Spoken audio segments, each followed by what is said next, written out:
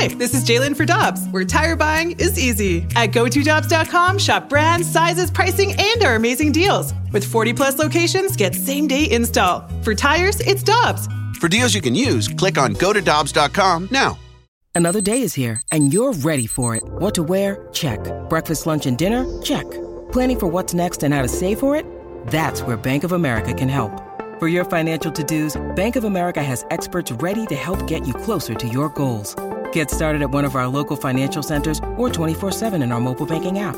Find a location near you at bankofamerica.com/talktous. What would you like the power to do? Mobile banking requires downloading the app and is only available for select devices. Message and data rates may apply. Bank of America N.A., member FDIC. Time now for the BK and Ferrario podcast, presented by Dobbs Tire and Auto Centers on 101 ESPN.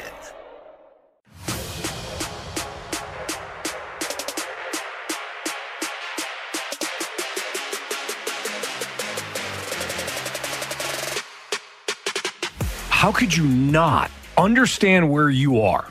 Not just in the standings, but where you are as an organization right now, Jamie.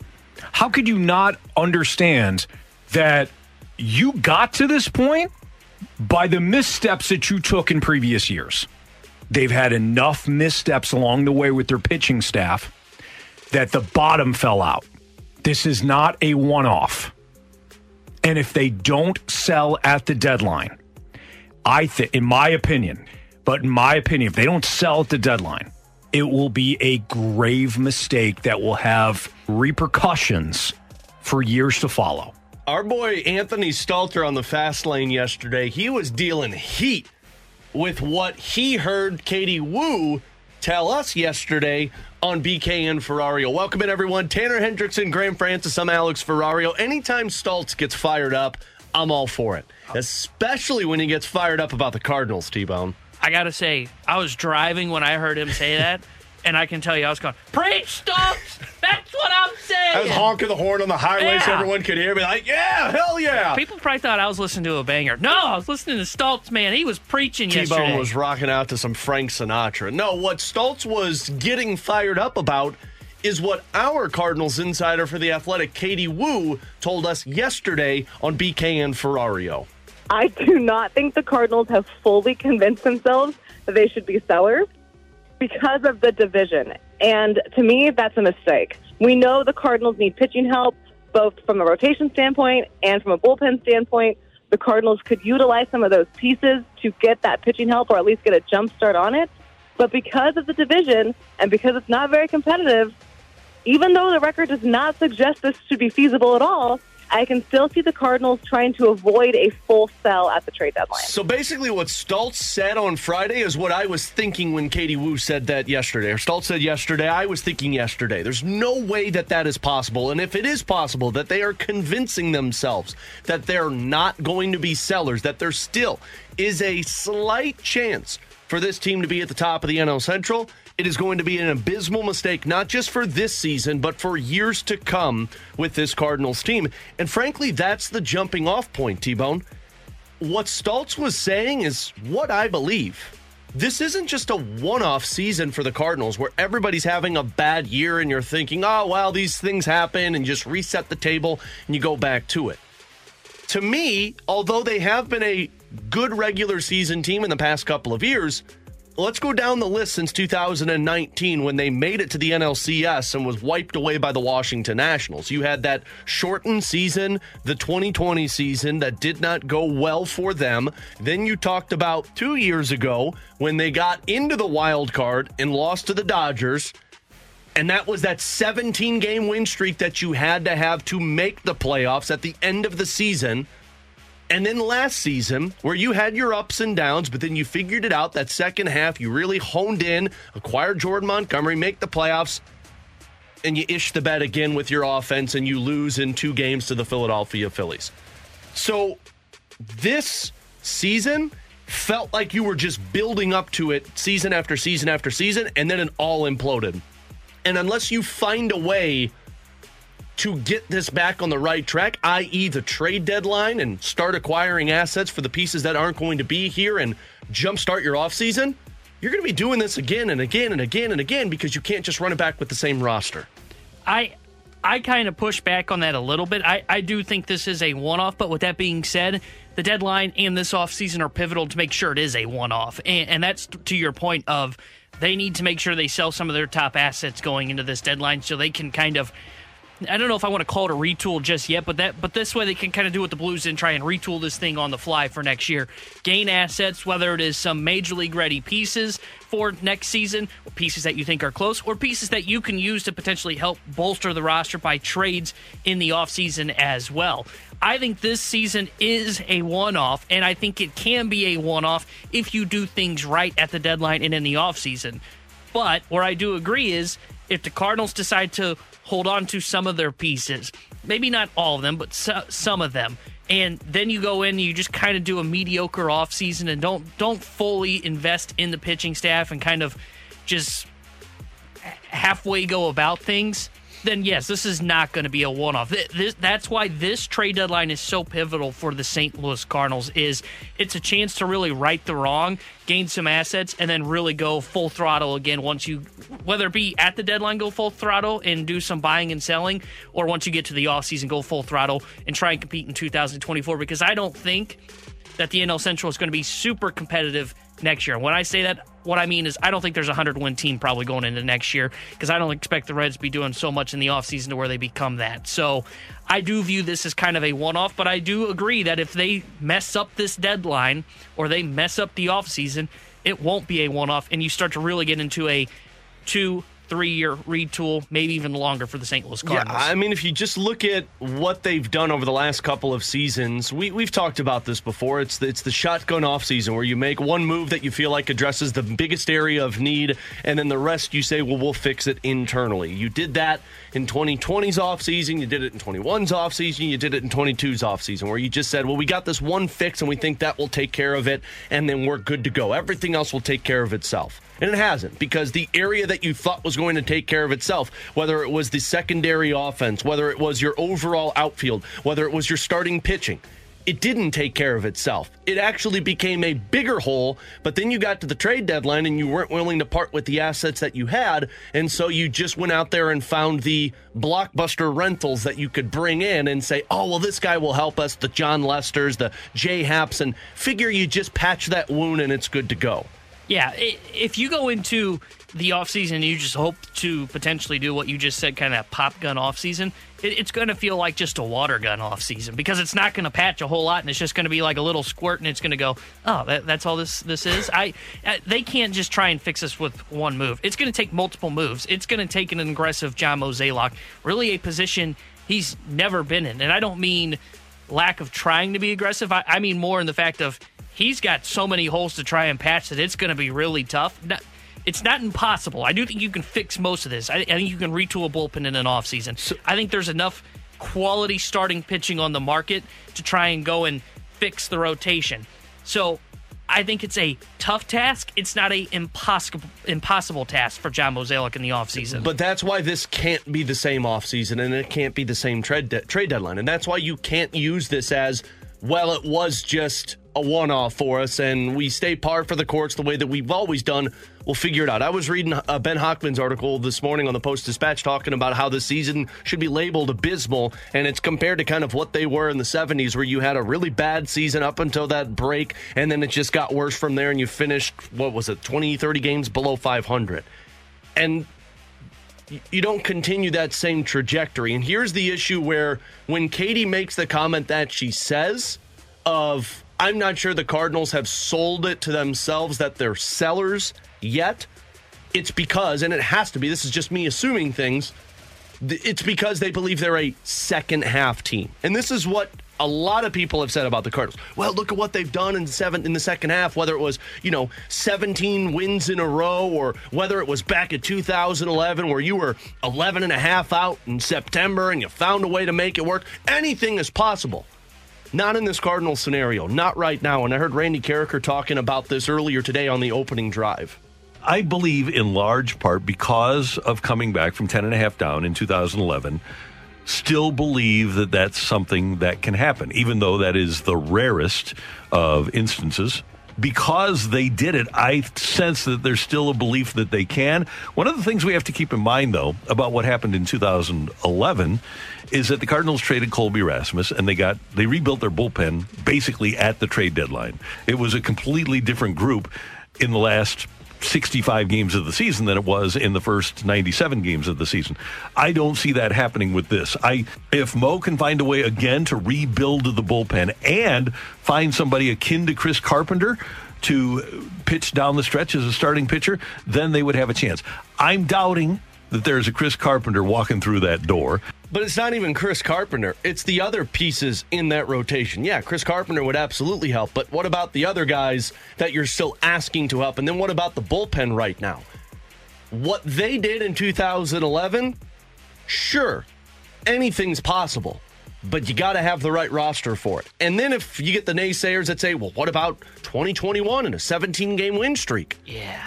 Go back and look at that 2021 season. They had multiple winning streaks of 6 games in a row, which the Cardinals have not done this season. The most they've done is 4. Close. You're 2 off, Tanner. Yeah. You're right. 2 more, and I'd say I'm all in on this. I like to round up in life, It's smart. Optimistic. You try and live longer. But what they also did in 2021 was when they would lose a game or lose 2 in a row, they'd pop it back to a couple of games winning in a row, or they would never find themselves in a hole of 500 or less. They always would build it back up throughout the season, other than that one bad month, which was the month of June, if I'm not mistaken, where it was worse than what we've seen this season. Yeah, But they dug themselves out of that was 1 month. Now we're 2.5, 3 months in, and it's been the same thing. So, no, I don't buy into this sentiment of we're a second-half team and we could come back, because you don't have the right roster in place when it comes to your pitching. And frankly, you have not shown it at all this season that is possible. Yeah, I tend to agree with you. I can't... And also, too, with 2021, the team wasn't, 14 games below 500 right now? I don't think they ever got to that point. So... They can't retool this team at the deadline enough like they did in 2011 to make themselves competitive, because I agree, they don't have a Chris Carpenter walking through that door. The pitching's not good enough just in general in that rotation. And then also, too, here in this season, they are not built for a winning streak. And to your point, you said they've won 4 games in a row, and that's the most they've gotten to this year. They remind me of the Blues somewhat in terms of, remember with the Blues, it was always, you could see a little bit of that uptick, and then it was just the valleys were too low for the St. Louis Blues. Yeah. And the Cardinals haven't really had like a massive, long, 10-game losing streak, but their valleys are like losing 7 of the last 10, or then losing 8 of the last 11, 9 of the last 14. That's been their version of the Blues Valley this season. So they're not built to be a second-half team, and that's why they're going to have to just come to the conclusion, and I think they're going to ultimately come to the conclusion. I think, if anything, hearing anything that may come from the front office saying, well, we could be buyers at the deadline, it's essentially, we basically got to win out the moment that the second half starts, and that's just not going to happen. So they're going to have to come to the conclusion that they are sellers, because this team is not built for a second-half run. Yeah, and the other part of it, too, is maybe you're saying out loud that you're not sellers so that you're not basically selling the farm to teams of what you're going to accomplish at the trade deadline. But regardless, we all know what's going to take place on August 1st. It's just a matter of, will the Cardinals get there? So we both agree that you can see scenarios where it's not a one-off, but do you agree? So head over to our poll on our YouTube channel at 101 ESPN STL, BK and Ferrario, and vote if you believe that this season is a one-off for the Cardinals, or do you think that this was building up to what they've done so far this season in the past couple of years? So head over to our YouTube channel and vote on the poll, and send us mic drops via the 101 ESPN app. We're going to take your mic drops on if you believe that this is a one-off season for the Cardinals. We'll get to those in the 12 o'clock hour, so send us your mic drops via the 101 ESPN app. So regardless if they buy or sell, the second half for this Cardinals team is going to need to be about opportunities. And the word opportunity came up yesterday because some former Cardinals prospects said they never got their chance with St. Louis. Do the Cardinals have players in place now that are in that same category? We'll discuss next on 101 ESPN. We're right back to the BK and Ferrario podcast, presented by Dobbs Tire and Auto Centers on 101 ESPN.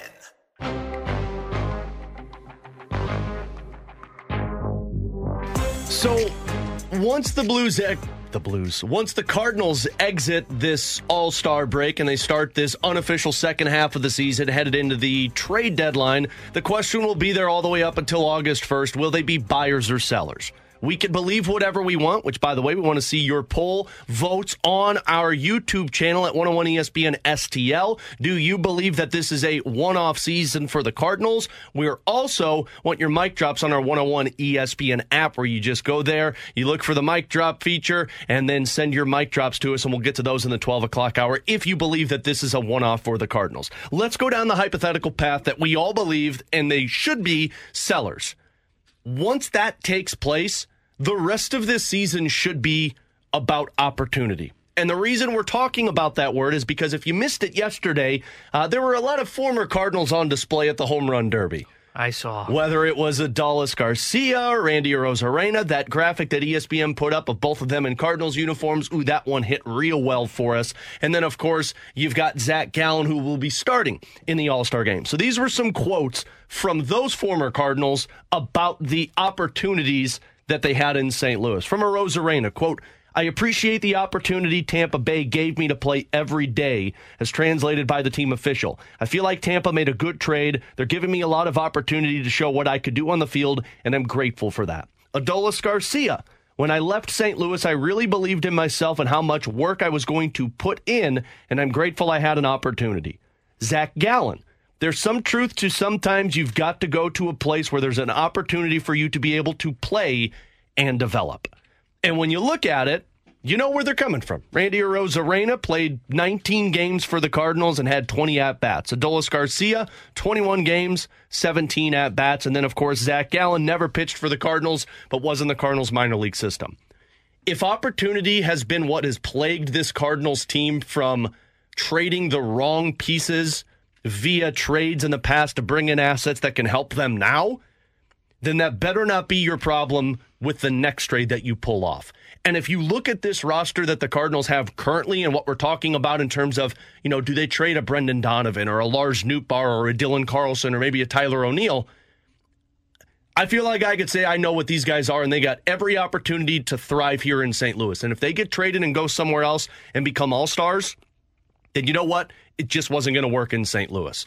But for the rest of this season, if it's going to be a wash and you're just going to try and reset the table for 2024, then guys like Ivan Herrera, guys like Dylan Carlson, if they're still on the roster, Lars Nootbaar, if they're still on the roster, Alec Burleson, Juan Yepez, they better be getting every single opportunity to play so that when the offseason comes around, if you decide to trade those pieces, you can't sit there and say, well, they just didn't get the right opportunity to show themselves in St. Louis. Yeah, and I'll even go a step further and say it can even be guys, and I know it's been bad for him of late, and he's got sent back down to the minors right before the All-Star break. It can be guys in the minor leagues, too, that can come up and get opportunities when you trade from the rotation. Matthew Liberatore, again, I think he's had a decent kind of runway in terms of an opportunity, but give him more starts and just tell him, hey, there's no pressure because you're going to be up here for 2 months. Show us that you belong in the big leagues. Same can be said for a Zach Thompson if he gets stretched out enough and the Cardinals want to see him. Same can be said for a potentially a Michael McGreevy if they want to give him a taste of the big leagues, or a Gordon Graceffo. And I also think that can be said for Mason Winnan. Wynn is the guy that I would say, and it's not so much about getting an opportunity to decide what you have in the player, but give him an opportunity where there's no pressure to win in the second half. And I think that's always the biggest thing, and I think it's the issue the Cardinals have really run into of it is tough to balance developing players while also trying to win. And we've seen that. You see Liberatore, who's gone up and down the Memphis shuttle, going back and forth. You saw that with some of their position players in the outfield at times over the years. You kind of even saw that with Jordan Walker a little bit early in the year, where they said, we've got 5 outfielders right now. You're the guy that's got options, and we can point to at least one thing that we want you to work on. So you're going down to AAA. So I think the second half is about opportunities, and also not only just opportunities, but allowing a chance for some of the guys that, even though 1 year is not going to affect how you view like a Mason Wynn, for example, it gives you an opportunity to look at them and give them a taste of the big leagues and say, here, okay, here's what it is with no pressure. Let's see how you do. Let's see how you respond to it. Wynn comes up here, plays really well. All right, we can plan on him being a part of the picture for 2024. And same for Michael McGreevy. Michael McGreevy, can he get called up to the big league club, and can you have him starting, see what he looks like, and go, okay, he pitched really well. Maybe he can be a part of 2024. And if he struggles, okay, well, now he knows what he has to work on, and he can go back to Memphis next year and work on that stuff in the offseason. It's all about opportunities for guys that are on the club right now and also guys that are down in the minor leagues in the second half. There's two groups that you just need to evaluate if you're the Cardinals front office between now and the end of the season. You've got the group that you know is going to be a part of 2024, and those are the ones that I'm talking about, like Jordan Walker. You're talking about Arenado and Goldschmidt and Nolan Gorman and Wilson Contreras. That group needs to continue to be out there all the time so that they can continue to work and get the reps in. But then you got the next group, and it's the players that you mentioned, T-Bone, the guys that are on the cusp of being major league players, but you don't want to rush them. Guess what? If this is a lost season, I don't want to use the word rush them, but it's time to let them get a taste of Major League Baseball. That's the Mason Wynns. That's the McGreevy's. That's the Zach Thompsons. That's the Matthew Liberators. And if it looks really bad, that's all right. We're going to have to develop. This is the development process for the Cardinals. It's what other teams go through when you have to put guys out there and it just doesn't go well. And sure, there's some situations that you're riding the train to Memphis and you're going up and down.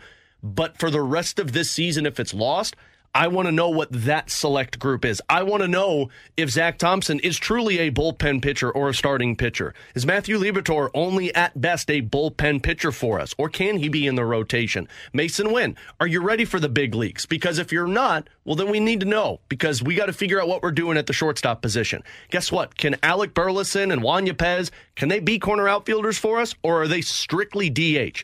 By the end of 2023, what the rest of this season should be for you, really, it's what the Blues did. The Blues, when they moved on from O'Reilly and Barbashev and Tarasenko and Mikkola, they put other guys in spots to see what they were. They gave the Tyler Tuckers a little bit more of a stretch. Toropchenko was playing top 9 minutes. They brought in Sammy Blais to play top 9 minutes. Figure out what that group is so that in 2024, you don't have any questions of, oh, man, I don't want to trade this guy because what if he becomes Randy Arozarena? If he does, and they gave him every opportunity possible, then so be it. He wasn't going to become that here in St. Louis. And I think to a certain extent, the Cardinals have done a decent job over the last couple of years of giving opportunity to guys. My thing, though, is that they've gone a little too long with some of the guys, like Carlson, for example. I think you know what Dylan Carlson is at this point. He's the guy. Tyler O'Neill, another one that's coming back from the IL after the All-Star break. So I think they've done a decent job of giving opportunities, and I want to see him kind of reset that crop, if that makes sense, in terms of, okay, Carlson had his leeway. Maybe you move him at the deadline. Let's find out what we've got in Alec Burleson. They really love his bat profile. They've even said that. Is he starting caliber outfielder or bat for you? Or is he a guy that's more of just kind of that fourth bat or first bat off the bench and a fourth outfielder for this team? Where is Mason Wynn's development at? And look, there is a fine balance too. And I mentioned this. There's a fine balance between developing and trying to win. There's also a fine balance in rushing a player while also focusing on his development. And that's the thing that they're going to have to weigh, and that's why I'm fascinated to know what they do with like a Michael McGreevy, who's started the year at AA. Numbers look pretty good in AAA, and what will they decide? Will they say, can he skip up to the major league level, or do we want him to continue to season down in AAA? All these decisions that they're going to have to make in the second half are going to be fascinating, but I think it is a good thing that they're going to be able to say, you know what, we're at least able to hand some opportunities to players in the second half so we don't end up doing, again, what we did with Randy Arozarena and Adolis Garcia, where we just didn't give these guys a chance to potentially prove themselves at the big league level. Well, and it really comes down to if those prospects are ready for that opportunity. And we're going to talk with somebody who knows a lot about those Cardinals prospects. Kyle Reese, we've had him on plenty of times here on BK and Ferrario. He covers Cardinals prospects and writes for Birds on the Black. Kyle Reese is going to join us next here on BK and Ferrario on 101 ESPN.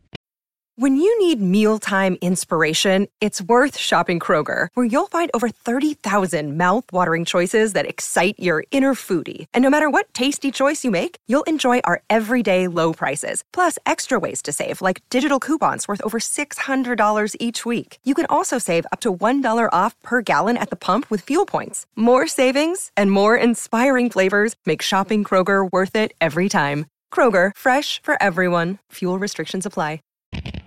We're right back to the BK and Ferrario podcast, presented by Dobbs Tire and Auto Centers on 101 ESPN.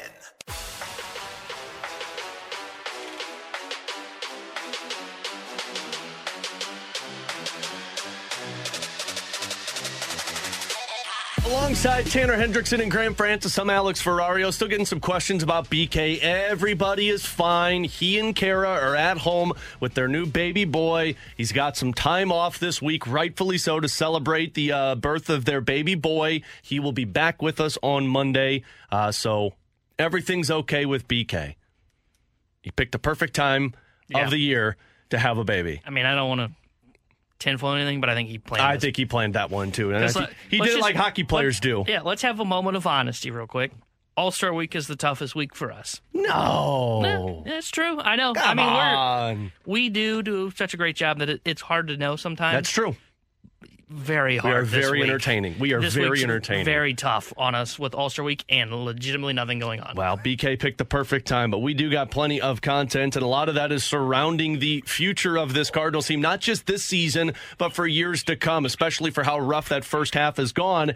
And at least Cardinals fans are holding on to the opportunity that is some stars in their system. And to talk about that, we welcome in a good friend of BK and Ferrario show, Kyle Reese, who covers Cardinals prospects. You see him on Twitter at KyleR416. Kyle, it's great to talk with you, my man. Let's start with the futures game that we saw a couple of days ago with two Cardinals prospects that it seems people are getting excited about, Tink Hence and Victor Scott. Your thoughts on those two players' growth so far this season? They're two electric players with electric type games. What Victor Scott does, we'll start with him, Victor Scott the second. I'd like to start with him because he's so unique in the organization. His game is built on speed and defense. He's a true center fielder who can really go get the ball. He has a more than adequate arm for center field, but he is the type of player that runs around the bases crazy and controlled, which is usually not a combo that you see very often, especially out of a minor leaguer or a player 1 year removed from being drafted. He's from West Virginia. And he's a mature young man who his teammates love him. The coaches love him. He's a baseball rat, and his game lacks a little bit of power, but he has a really quick hands, really quick bats. And, again, the headline with him is that speed, steals bases, hardly ever thrown out. You can tell he makes pitchers uncomfortable when he's on the bases. You can tell that pitchers even handle him. Minor league pitchers, it might not happen in the majors when he gets to the majors, but minor league pitchers even are careful with him at the plate because they don't want to put him on. That's how he changes the game. There's a chance to be a plus center fielder in there. It's not quite there yet, but there's a chance for that as he continues to develop. He's made so many strides positively from where he was, about a year ago as he entered the system. Like see a little bit more power, but he can get to the gaps and he can turn doubles into triples and singles into doubles. He's just a lot of fun to watch. Probably the most fun because of how dynamic he is. The most fun position player that the Cardinals have right now in the system that hasn't made a major league debut. And then Markevian Tink Hence, almost certainly, without a doubt, the best pitching prospect that the Cardinals have. His fastball, we've all seen it. He put his entire everything that he has on showcase this weekend, and that's him. And what makes him special is in the past when a Cardinals prospect has pitched in the futures game, they do that for 1 inning, and that's 1 inning, and it's the showcase. What Markevian Tink Hence can do is that for 4 or 5 innings. Now, we haven't seen Markevian, we haven't seen Tink go further than the fifth inning so far in his minor league career. They've been really careful with him because of how much of a prized gem he is for them, for the Cardinals. But what he did in that 1 inning, keeping his velocity up above 95, showing great spin and command and control of a curve and a changeup and a slider. Breaking pitches are still a little bit of a work in progress, but that is him. He just needs a little bit more seasoning. He needs a little bit more time to refine. You see how svelte he is. Maybe put a little bit more weight on, but he's just so dynamic and so much fun to watch. And the athleticism is what really comes through when he's on the mound. And again, just another smart kid, baseball rat. He has all of those intangibles that you would want as well. Kyle, how close do you think those two guys are to impacting the Cardinals at the big league level? I think for sure we would want them to have at least another full offseason. We need out of Markevian, out of Tink, and I'm sorry I keep calling him Markevian. I love that name. I can't get enough of it. I know his nickname is Tink, but God, I just love Markevian. It sounds like a ruler from the 14th century. which I really respect somehow for some reason. I don't know. We don't want to get into that. But no, so we want to see him get a full off season, and we need to see Markevian continue to build innings, continue to build strength. They've always kept him on a tight innings limit, a tight pitch limit. And eventually, and I imagine we'll see that towards the end of this year, we need to see him get above 100 pitches. We need to see how his command and his control and his body, how his command and his control are of the 3 or 4 pitches that he has. But we also need to see how his body responds to that. Pitching in the Arizona Fall League last year was a great start for him. For me personally, I want to see that continue. I also, he's been plagued by little injuries here and there. He missed a part of the year with a pec strain, I believe it was. Not really talked about all that much, but we need to see him to have continued health. And I wouldn't be surprised if he has a great offseason, puts on a little strength. They have him at about 100-something innings. He starts the year at AAA, and we see Tink Hence this time next year, sometime around there. I think that is a real possibility. And I guess there's always a chance that the Cardinals decide to start him off low and he makes an impact in spring training that gets them thinking, we can use this as a bullpen arm for 1 year as we get him transitioned to a starting role. He has that potential. He has that talent. Now, Victor Scott's a little different. His bat is still a bit of a question. He makes enough contact. He beats infield singles. I think that there's a certain power element that needs to develop in his game just a little bit. Maybe the use of the opposite field just a little bit more. If he had pull power, I'd be I probably would say that he's a year away. If he was able to just kind of spray the ball all over the place without the pull power, I would say, he's probably a year away. But he needs to still kind of figure out his identity at the plate. He makes smart swing decisions, which is a great start. And he's really good at fighting off the inside pitch because of how quick his hands are. But there's still some strike zone understanding and what he can do within the strike zone that's big for him. And as big as I am on his defense, and as quick as he is, and as good as he is going in every direction and reading the ball off the bat, there's still just a little hesitation in there and maybe some quick cutting reads that kind of work against him. But I would say that there will be a point next year when the Cardinals outfield isn't playing as well as we want it to, and he's at AAA and he's doing well and he's stealing a ton of bases and playing a good defensive center field where, maybe this time next year or towards the end of the year next year, we're all of us are clamoring for just a little taste of what Victor Scott II can do at the major league. We're talking with Kyle Reese, covers Cardinals prospects and writes for Birds on the Black here on BK and Ferrario. So Kyle, other than Tink Hence, when it comes to the pitching prospects in the system, a lot of people talk about Gordon Graceffo and McGreevy, and I know Cooper Jerpy's another one that's gotten on the radar for a lot of people. But we heard Jason Isringhausen tell our afternoon show, The Fast Lane, that those guys are still probably a year or two away from being contributors at the major league level. Is that your same assumption with that? Yeah, absolutely. Gordon Graceffo, who is maybe another one of my favorite prospects in the organization. I loved him when the Cardinals drafted him. He missed a good chunk of the year with his own injury. And whenever a pitcher in particular misses a good chunk of a season, before they've even made a major league debut because of an injury, I always want to pump the brakes just a little bit harder, even if it's not an arm injury, if it's a toe injury. I just think that there's a certain amount of caution that needs to be exercised with that type of with any pitcher that's dealing or has dealt with an extended absence because of injury. I do think that there will be a point where Gordon Graceffo is closer to being a major leaguer and maybe more ready to be a major leaguer than we're giving him credit for. He still has some shaping with his fastball that he needs to work on, and he's been really strong since he came off of the IL for AAA Memphis. But I think Mr. Isringhausen's words are smart. We see Michael McGreevy with the ERA, but there's still some refinement. I was in Indianapolis last week for his start, and when you watch him, there's two things that stick out really. He gets hit pretty frequently, and a lot of the contact is hard, but he does that high wire act where he keeps it all on the ground. He keeps the vast majority of it on the ground, which will get you outs, will slow down the ball, but also is not always a guarantee of future success. He's not really striking out anybody. So I would say that it's the same thing with him. With a really good off season, there will be a point this year where I start clamoring to see Gordon Graceffo. I have no doubt about that. He probably isn't ready. But yeah, I think when we enter spring training next year, I think Graceffo and McGreevy in particular will be the talk of spring training. I think we'll start hearing them as options for the starting rotation at some point during next year. But they both have issues that they need to work on before they can be considered major league caliber contributors. And hopefully an off season of work on those deficiencies gets them there. Kyle, you mentioned with McGreevy, hit frequently and ground balls. And that's kind of the state of the Cardinals' major league rotation. So, and I've been clamoring that they need to modernize the rotation, get more swing and miss. How would you say the state of the pitching development is for the Cardinals? Are they modernizing it by getting more swing and miss, or is it more kind of the status quo of the big leagues where it is more pitch to contact and let the defense do the work?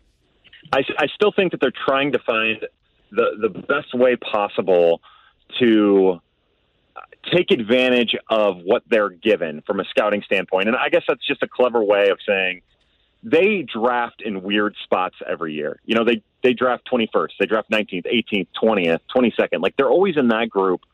And it's tough to draft a player with high strikeout capability. Now, they're really good at amateur scouting. They're incredible at it. And the development section of the organization works pretty well hand in hand with the amateur scouting situation to get everybody kind of on the same page. But it seems to me, maybe this isn't a fair criticism, that the development side is lacking. You know, when I talk to pitchers in the organization, or when I hear pitchers in the organization talk, it always seems like the work that they do to get better is outside of the Cardinals organization. You know, again, you'll hear something about like Mr. Isringhausen teaching the cutter grip and how to throw a cutter to Connor Thomas. Like, things like that are happening, and those are all good, and those are development, and that's good. But the big strides are happening outside of the organization, and that is a concern. This draft, it doesn't necessarily seem like they've committed to maybe finding guys with an arsenal that can strike out at a high level. Now, I do think Quinn Matthews has some strikeout ability. I like him better than Pete Hansen or Bryson Mounts, but I think that they're still struggling to find their niche there, how to best get that strikeout capabilities from their pitchers as they continue to find ways to best utilize where they're drafting from an amateur standpoint. They have done better on the international market to find specifically relievers who can strike out players or strike out hitters. And we're starting to see some of those guys climb the system. So that's going to be a fascinating watch. Final question for Kyle Reese, covers Cardinals prospects with us here on BK and Ferrario. Kyle, as we approach the August 1st trade deadline, and now a lot of names are going to start popping up in terms of trying to find trades to upgrade this Cardinals team for 2024. When it comes to the players in their system, guys like Mason Wynn and Ivan Herrera and some of these pitchers we've talked about, in your opinion, who would you want the Cardinals to stay away from trading? You know, for me, I just want to know who the return is. Like, I have a soft spot in my heart for Mason Wynn. You know, Mason Wynn and Victor Scott II are the two most dynamic players in the organization that haven't made a major league debut. They just play the game with a certain amount of love and flair and excitement that you really can't teach. You know, I know you'll look at Mason Wynn's stat line, and it's somewhat underwhelming. It's somewhat underwhelming, but he's done some really great things, especially after that first month of the year. I would hate for them to trade him, but my thought is the Cardinals need to get better, and they need to get better in the long term. I would like to see them just get better however it happens. And for me, I don't know if I'd have an untouchable. Like, I would try my hardest to steer away from trading Mason Wynn. And again, probably Gordon Graceffo. If there's one person right now, because of how valuable he is and what he does and what the Cardinals don't have, you know, Tink Hence, he's just so hard to kind of move because he's just so valuable, and he is like the unicorn in the organization from a starting pitching prospect that really has a chance to be a dynamic front-end starter. You know, Cooper Jerpy is still hurt, so I don't really know how that would go. But, you know, other than Hence and having being kind of weird about trading Mason Wynn, I think as long as you're getting areas to help your team in the long run, to help eliminate some of those questions for more than just, one season, for more than just one additional season, the 2024 season, I think you have to seriously consider moving nearly everyone. Interesting. Well, we'll keep an eye on that one, Kyle, as we approach the August 1st trade deadline. Always appreciate you hopping on with us. For people that want more information on Cardinals prospects, make sure you follow Kyle on Twitter at KyleR416. Appreciate you joining us today, Kyle. Hey, it's my pleasure. Congrats to BK. Awesome. Yep. Congrats to he and his wife, Kara, on the birth of their new baby boy. That's the biggest takeaway for me from what Kyle just said there when it comes to and he's right, because that's kind of where I'm at on this. I don't know if anybody is considered untouchable on my roster, depending on what the return is. Yeah, I think both that, because I think he's right. I don't know if you can put anybody untouchable in the minor leagues right now. Mason Wynn's probably the closest it gets. Walker would, if he was in the minor still, he would be the untouchable for me, but he's not. He's on the big league roster. Yeah. The other big takeaway for me, and I was fascinated to hear his answer on this, was their development on the pitching side in the minor leagues, because they are a pitch-to-contact staff, and I've been preaching to the moon, just like I was preaching to the moon for the last 2 years about how they needed to get more slug, baby slug. I'm now on the train of they've got to get swing and miss in the rotation, and him saying the development side is lacking and some of the Cardinals pitchers looking more outside the organization for that, and they are still struggling to find their niche when it comes to developing that swing and miss in the pitchers that they have in the system. That is something the Cardinals have to work on. That is something that is a thing that could, the snowball effect that we talked about of why the Cardinals have struggled this year. And you mentioned is this a one-off or not for the Cardinals? You said it feels like it's been snowballing over the years for the Cardinals. That is one of those that it could snowball and eventually catch up to them, because that's where they really need to start to develop their pitching, is in the minor leagues, and develop pitchers that got swing and miss. Yeah, because that's what they've been doing. They've just been bringing in more and more pitch-to-contact pitchers, and when they get up to the majors, they're doing the same thing, and now you don't have the shift to work with, which Nolan Arenado said yesterday that they felt like they were a very good team using the shift. Unfortunately, they don't have it, and it has hurt them a lot this season. He's Tanner Hendrickson. I'm Alex Ferrario, Grant Francis as well. We've got questions and answers coming up next. 314-399-9646. That is our Air Comfort Service text line. We'll get to your questions next on 101 ESPN. We're right back to the BK and Ferrario podcast, presented by Dobbs Tire and Auto Centers on 101 ESPN. You've got questions, we may have the answers. Maybe. It's BK and Ferrario's questions and answers on 101 ESPN. 314-399-9646. That is our Air Comfort Service text line. We are also live on our YouTube channel at 101 ESPN STL. Just click on that BK and Ferrario link, and you will see our beautiful faces up until 2 o'clock. And you can vote on our live poll that we discussed earlier in the show. Do you believe that this season, this underperforming, abysmal, god-awful season for the Cardinals, is just a one-off? And they'll fix it in the offseason, and they'll be back to normal next year. Vote on our poll. Send us your mic drops via the 101 ESPN app. We're going to get into that in the 12 o'clock hour. But now we get to some of your questions. Let's start with this one. Fellas, why do you think the other non-proven players are the answer for Cardinals? What have the Cardinals shown you that they can develop their own players and not players from the outside?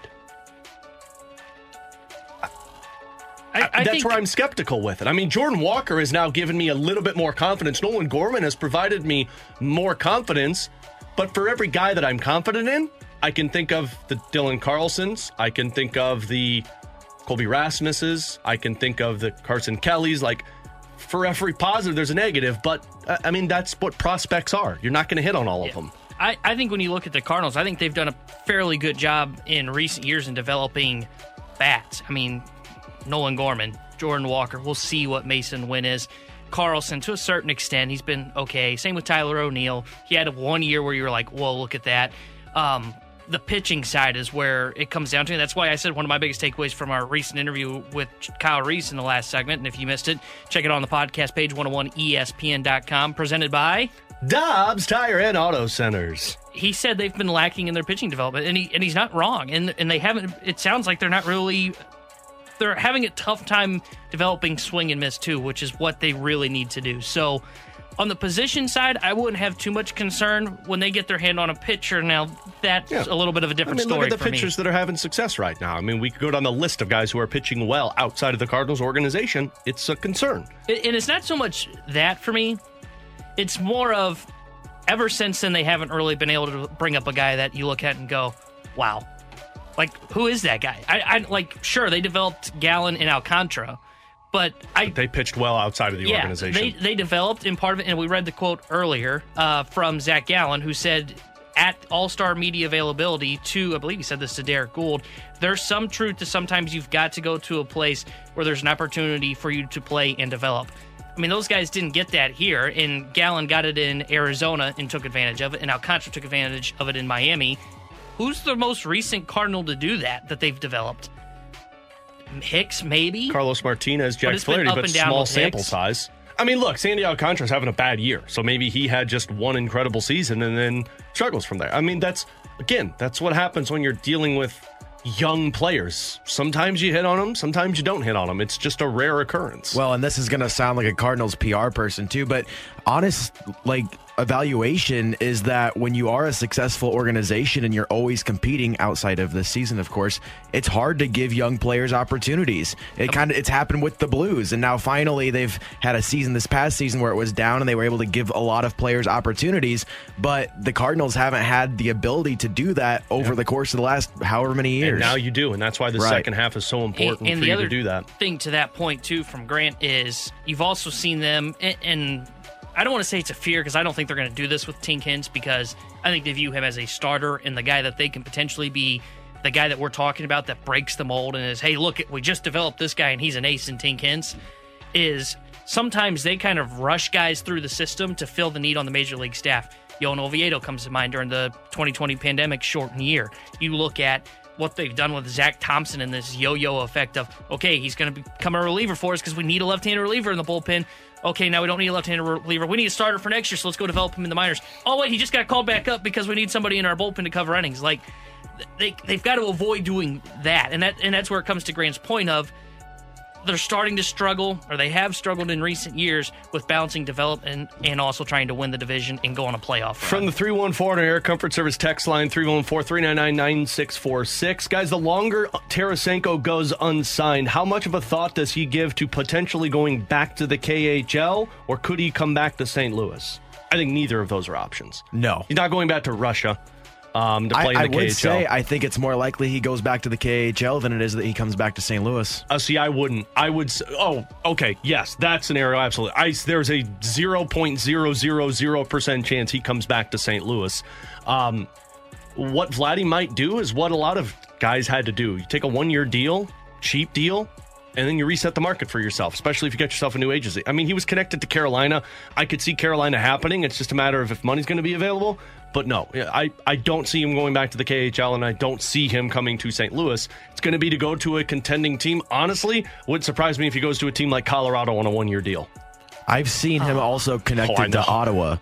But they're not really a team that's looking to win a Stanley Cup. Like, they're starting to become competitive, but they're not a Stanley Cup contender in the next upcoming years. He's going to go to a team on a one-year deal. It's going to be a team that he thinks he can win a Stanley Cup with and play well so that you could put your numbers up so that when you hit the market again, when you're 32 years old and you have an 80-point season under your belt, wants you with the cap going up $4 to $5 million. What if he were to try to do that in the KHL? Like sign a one-year deal in the KHL, go off, and then come back to the NHL? I don't know if that stands as substantial to NHL teams as it would if you do it at the that's NHL the question. level. Just because the rink's different, and going back to the KHL, you're not competing against guys in the NHL. The skill level. The skill level's different, so I don't know if that benefits him. Plus, again, it just doesn't happen often either. Well, you got to take the personal side of it, too. I mean, he's got 3 kids. He's got a wife. Like, there's no way you want to go back and play in the KHL for a year and then come back. I mean, he's 31 years old. You're going to get a job somewhere. It's just a matter of you might have to do a one-year deal and reset the market for yourself, which, again, a lot of guys are going to be doing, especially restricted free agents, of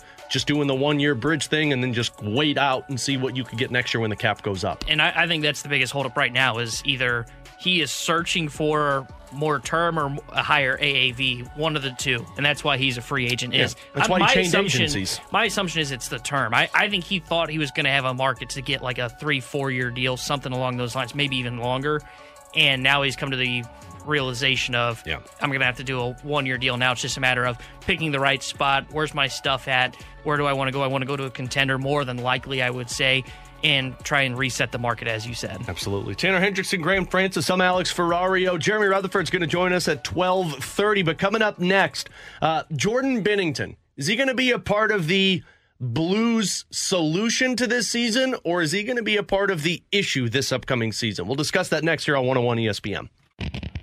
We're BK and Ferrario podcast, presented by Dobbs Tire and Auto Centers on 101 ESPN.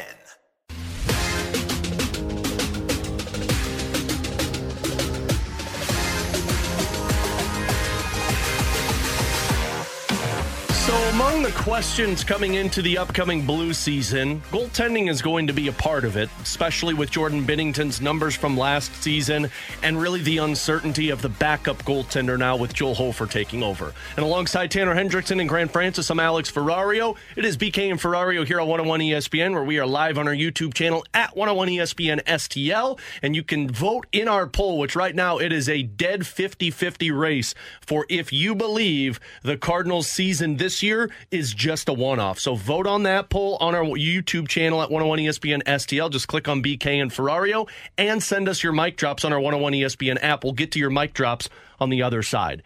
But Jordan Binnington has to be a part of the questions that you're asking about the upcoming season for the St. Louis Blues. He is. Thank you, Tanner. I figure you would. And look, the hockey writers have an article. Read my mind. The hockey writers have an article out about that too. This was something that they talked about in their piece for the St. Louis Blues. Quote, without lingering here too long, the Blues should have major concerns about their goaltending situation. Blues fans would like to overlook Binnington's struggles, blaming the team's goals against woes solely on the defense. But that is not a realistic picture of goaltender Jordan Binnington, who he has been over the last two seasons. Tell me you didn't watch last season without telling me you didn't watch last season. Just going to say, I hope who wrote this is watching our YouTube channel, because I'm going to look right in this camera right here for everybody. You did not watch the Blues season if that's what you believe. Anybody who paid attention to the starts that Jordan Binnington made will look at you and tell you, and ask higher-ups in hockey ops, ask goaltending coaches, ask former goaltenders. They'll tell you that Jordan Binnington did everything any goaltender could do for a team that was abysmal in front of him. And yeah, his numbers do not look good. Even the high danger save expected percentages that BK loves to make Excel sheets for. Yeah, the advanced analytics didn't look good for Jordan Binnington. But you know what the advanced analytics can't break down? The backdoor tap-ins and the defensive woes that were watching the puck glide by you while somebody stands in front of the net for an easy tap-in. And Jordan Binnington had a lot of success despite the numbers that will back up his product. So among the questions for the upcoming season, of course, goaltending is always going to be there, because the one part that they are right about in this article is you can't overlook what Binnington has done prior to last season, because he was bad in the shortened season. He was bad that next year where Ville Husso took the job from him. Binnington regained it in the postseason and was back to form. But if you go sample size from that postseason when he took over through last season, Jordan Binnington was the exact same goaltender. The defense in front of him changed. That is the bigger question, if I'm going to look at it, is does the defense improve slightly for Jordan Binnington to be able to make those types of saves? And this is kind of where my question is on the goaltending, because we know Binnington's a playoff performer. My question is he a regular season performer? And I think that's crucial for the St. Louis Blues, especially when you turn the reins to the backup goaltender to a rookie in Joel Hofer. The reason that I don't look into his numbers last year where he had the .894 save percentage and a 3.31 goals against average is because of what you said. I did watch the Blues games, and I saw the defense was horrendous in front of him and left him out to dry in most of those games. Now, there were some situations where I looked at it and said, he's probably got to make that save, but more often than not, it was the defense that I saw and said, okay, that's why he's given up so many goals and the save percentage is way down. But with that being said, the reason I still have question marks is because I don't think that was a fair season to try and evaluate what Jordan Binnington is as a regular season goalie. And with that being said, it doesn't answer the same question I have after 21-22 of, is he a regular season goalie and can he bounce back from it, or is he still the same guy that lost his job to Ville Husso in the regular season? So I think it is fair to have question marks on Jordan Binnington, but I don't think they're kind of red alarm bells going off in my head about, oh my gosh, they need goaltending. No, I think it's a fair question on Binner because I know he's a postseason goalie, but for this team to kind of bounce back and this retool to go the way that Doug Armstrong is planning for it to go, Jordan Binnington has to perform as a regular season goalie, or they're going to have to find somebody that can perform in the regular season to tandem with him. I think if you give me the exact same Jordan Binnington from last year's regular season for this upcoming regular season, I'd be totally fine with that. I think if you give me the exact same goaltender and have a slightly improved defense, he's a top 10 goaltender in the National Hockey League. I agree. Like, if you give me Jordan Binnington from last year and just isolate the goaltending, I think there are more questions with the Vegas Golden Knights goaltending, who just won the Stanley Cup, than the Blues questions in goaltending going into next season. Yeah. Would you rather have Aiden Hill on your team or Jordan Binnington? I'd go Jordan Binnington. Would you rather have... Both have a cup, so... Would you rather have... God, why can't I even remember the guy's name that won the cup with Colorado? Oh, Kemper? Was it? No, it wasn't Kemper. It was Kemper. Okay, would you rather have Darcy Kemper on your team or Jordan Binnington? Well, I definitely didn't think Kemper was a good goalie, so I would definitely take the side of Binnington. I mean, like, would you rather have... I don't know if I'd say he's a top 10 goalie, just to be clear, but I think he's he's got a better defense in front of him. No, I still think he's like cusp of top 10. Oh, no, I'd still say top 10. He's either like right in or like just on the outside looking in. Like, I think he belongs in kind of that mid-tier of goaltending. But when I say mid-tier, don't assume I mean like 16th, 17th. I think the mid-tier of goaltending, there's like a vast majority of NHL goalies. I think there's like 1 or 2, 3 goalies that are near the top as the best in the league, and then there's just kind of that murky middle. I think he fits in that murky middle now. So let me go through these names right now and tell me who you'd rather have on your team than Jordan Binnington. Okay. Stuart Skinner. Oh, definitely Jordan Binnington. Yeah, I'd go Binner. Ilya Sorokin. Sorokin. Vitek Vanacek. Binnington. Also, try and spell it, Tanner. Yeah, I know there's a V. That's about all I've got. Okay, you say Saros, Vasilevsky, Shesterkin. We can all agree with that. Ottinger, Connor Hellebuck, Alexander Georgiev. I'd go Binnington. Probably get the edge. But again, it's all that murky middle. I wouldn't say like... But what I'm doing is I'm looking at the top 10 goaltenders with save percentage. But here's the thing that I would say to this point, because I know where you're trying to pin me into a corner here to where it's like, and hey, it's working. How about that? He actually was in the top 10. Oh, it's working. By the way, cherry picking is fun, guys. I think if you make a top 10 list, if you send out to all NHL writers across the NHL, the top 10, I'm sure like the top part of that list is going to look very similar. I think that mid portion, like 5 to 20, would look very, very different amongst a lot of writers. And that's my point is, maybe he can be a top 10 goalie next year. Maybe he won't be the following season. Mm-hmm. I'm not looking at in terms of numbers, but in terms of consistent play for Jordan Binnington. And I think that's where he just falls in the middle of a murky goaltender. And that's why I raised the question of, is he a regular season goalie for the St. Louis Blues? And that may not be a bad thing for the Blues, because as we've seen, and I mean, Vegas had like 5 goaltenders this year, if I remember correctly. Yeah, that's where I was going to go with that one, too. It may not be a bad thing that he's not a regular season goalie. What it just does is it just says Hofer's got to be a guy that can pair with him and can take the reins for when he does go through his struggles. Now, where I will agree with you is Jordan Binnington should not be a 60-plus game starter. No. Jordan, if you look at so the guys that are Hellebuck, are Ottinger, are Vasilevsky, Yusei Saros, Ilya Sorokin. Like, those, in my opinion, are the top 5 goaltenders in the National Hockey League. Outside of Vasilevsky, what do all of those goaltenders have in common?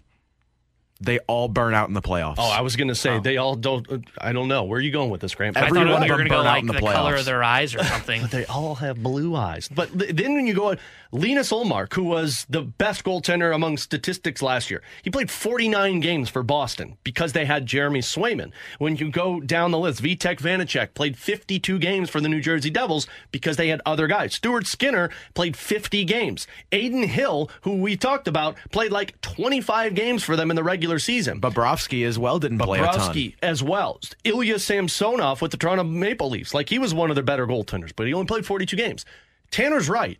Jordan Binnington should not be, he is not a elite number 1 goaltender that you ride for 70-plus games. But what Jordan Binnington is a guy that if you can use him for 50 to 55 games and then throw in your backup for 30 or 35 games, well, then now you're talking about a guy who's healthy, who's got competition, who can take you on a deep playoff run, and is rested. That's why this season, if I have a question, it's more on Joel Hofer than it's Jordan Binnington. Can Joel Hofer be what Ville Husso and Jake Allen were for the last 3 or 4 seasons for the Blues? Because if he's not, and look, poor Thomas Greiss got the short end of the straw for how bad they played in front of him. But if Joel Hofer's only playing 15 games for you, well, then yeah, we're probably going to be talking about him having to take a step away for a couple of weeks because he looks worn down.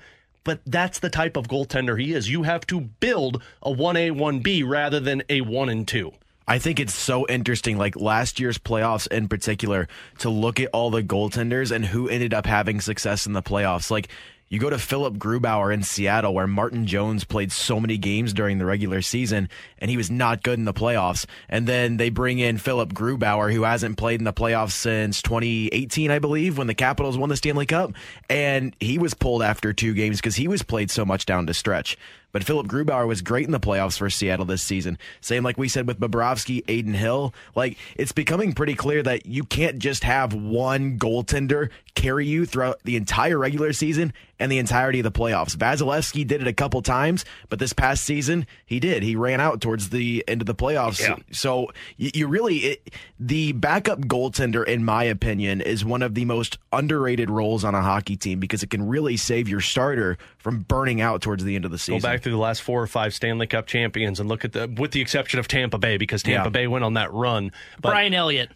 Brian Elliott, you are correct, sir. But nailed it. Like, you will look at Washington, if you look at when Pittsburgh won it, if you look at St. Louis, and then if you look at what Vegas just did, you're going to have a tandem if you want to win that Stanley Cup. Grant Francis, Tanner Hendrickson, I'm Alex Ferrario. Coming up next, we're going to get to some of your mic drops and the voting on our poll on our YouTube channel at 101 ESPN STL. If you believe that this season is just a one-off for the Cardinals, we'll get to that and more next here on 101 ESPN.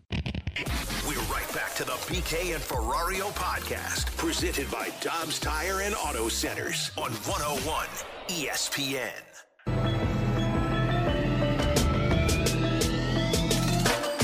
So is this season for the Cardinals considered a one-off and they right the ship and go back to normal next season and just say that this was a bad year in a lot of areas? Or was this the start of a trend that we just didn't see coming? And alongside Tanner Hendrickson and Grant Francis, I'm Alex Ferrario on BK and Ferrario here on 101 ESPN. And we want to hear from you on that thought. You could send us your mic drops via the 101 ESPN app. Just hit the app button and find the mic drop feature. Click on it, send in your mic drop, and Grant will get that for us on air. And also go over and vote on our poll on our YouTube channel at 101 ESPN STL.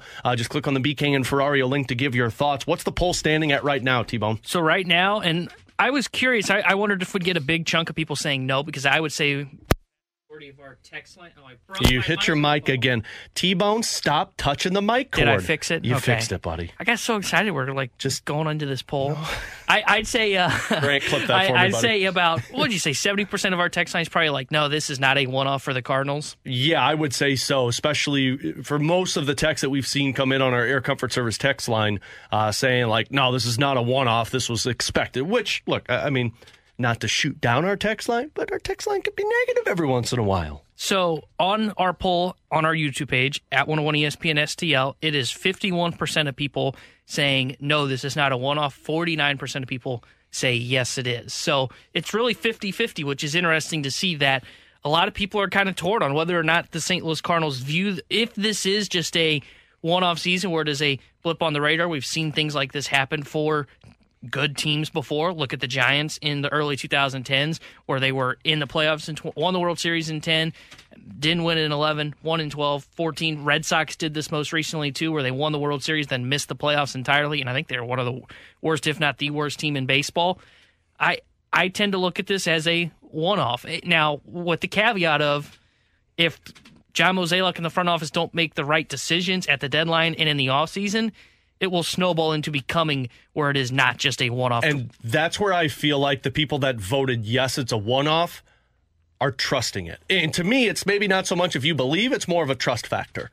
Do you trust that it's going to be a one-off to where you see the problem? Because this is your stance on it, T-Bone. You trust that John Mozeliak and company have never gone through something this bad, where the Cardinals were this awful and you can't do the same thing because you have to fix it. Because if you miss the playoffs by a half of a game or one game, that final game of the season, you could make the argument that, hey, we were right there towards the end. Slightly better season from a couple of players. We're probably talking about the postseason. This year you can't. So it seems that it's more people trusting the process than it is believing that it's a one-off. And that's where I'm different with it, because I don't trust that it's going to be fixed in an offseason. And one of our texters from the 618 said, oh, no, wrong one. This one. From the 314, sorry, 618, but I like this one better.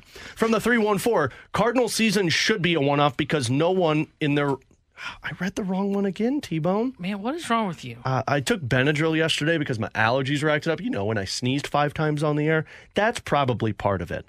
Here it is. The Cardinals season is looked at as a one-off unless they fix all of the what-ifs. That is the glaring hole that they've had for the past 3 seasons. And if you listen to any of our shows going into spring training where we're talking and optimistic about a Cardinal season and excited for it, listen to the conversations that we have. If the starting pitching actually just clicks, man, this team's going to be tough to play against. If this outfield configuration goes back to what it was, man, it's going to be a really good outfield. The Cardinals seem to always operate with the what-if scenario, whereas if I look at the teams that are consistent, the what-ifs aren't there. You're always wondering, can certain things click? But you trust the process in terms of, I know that the pitching is going to be at least usable this season, and if it gets better from there, then great. I know that my outfield is going to be good because I've got these 2 pieces, and the what-if is only one guy, but they'll cover that hole.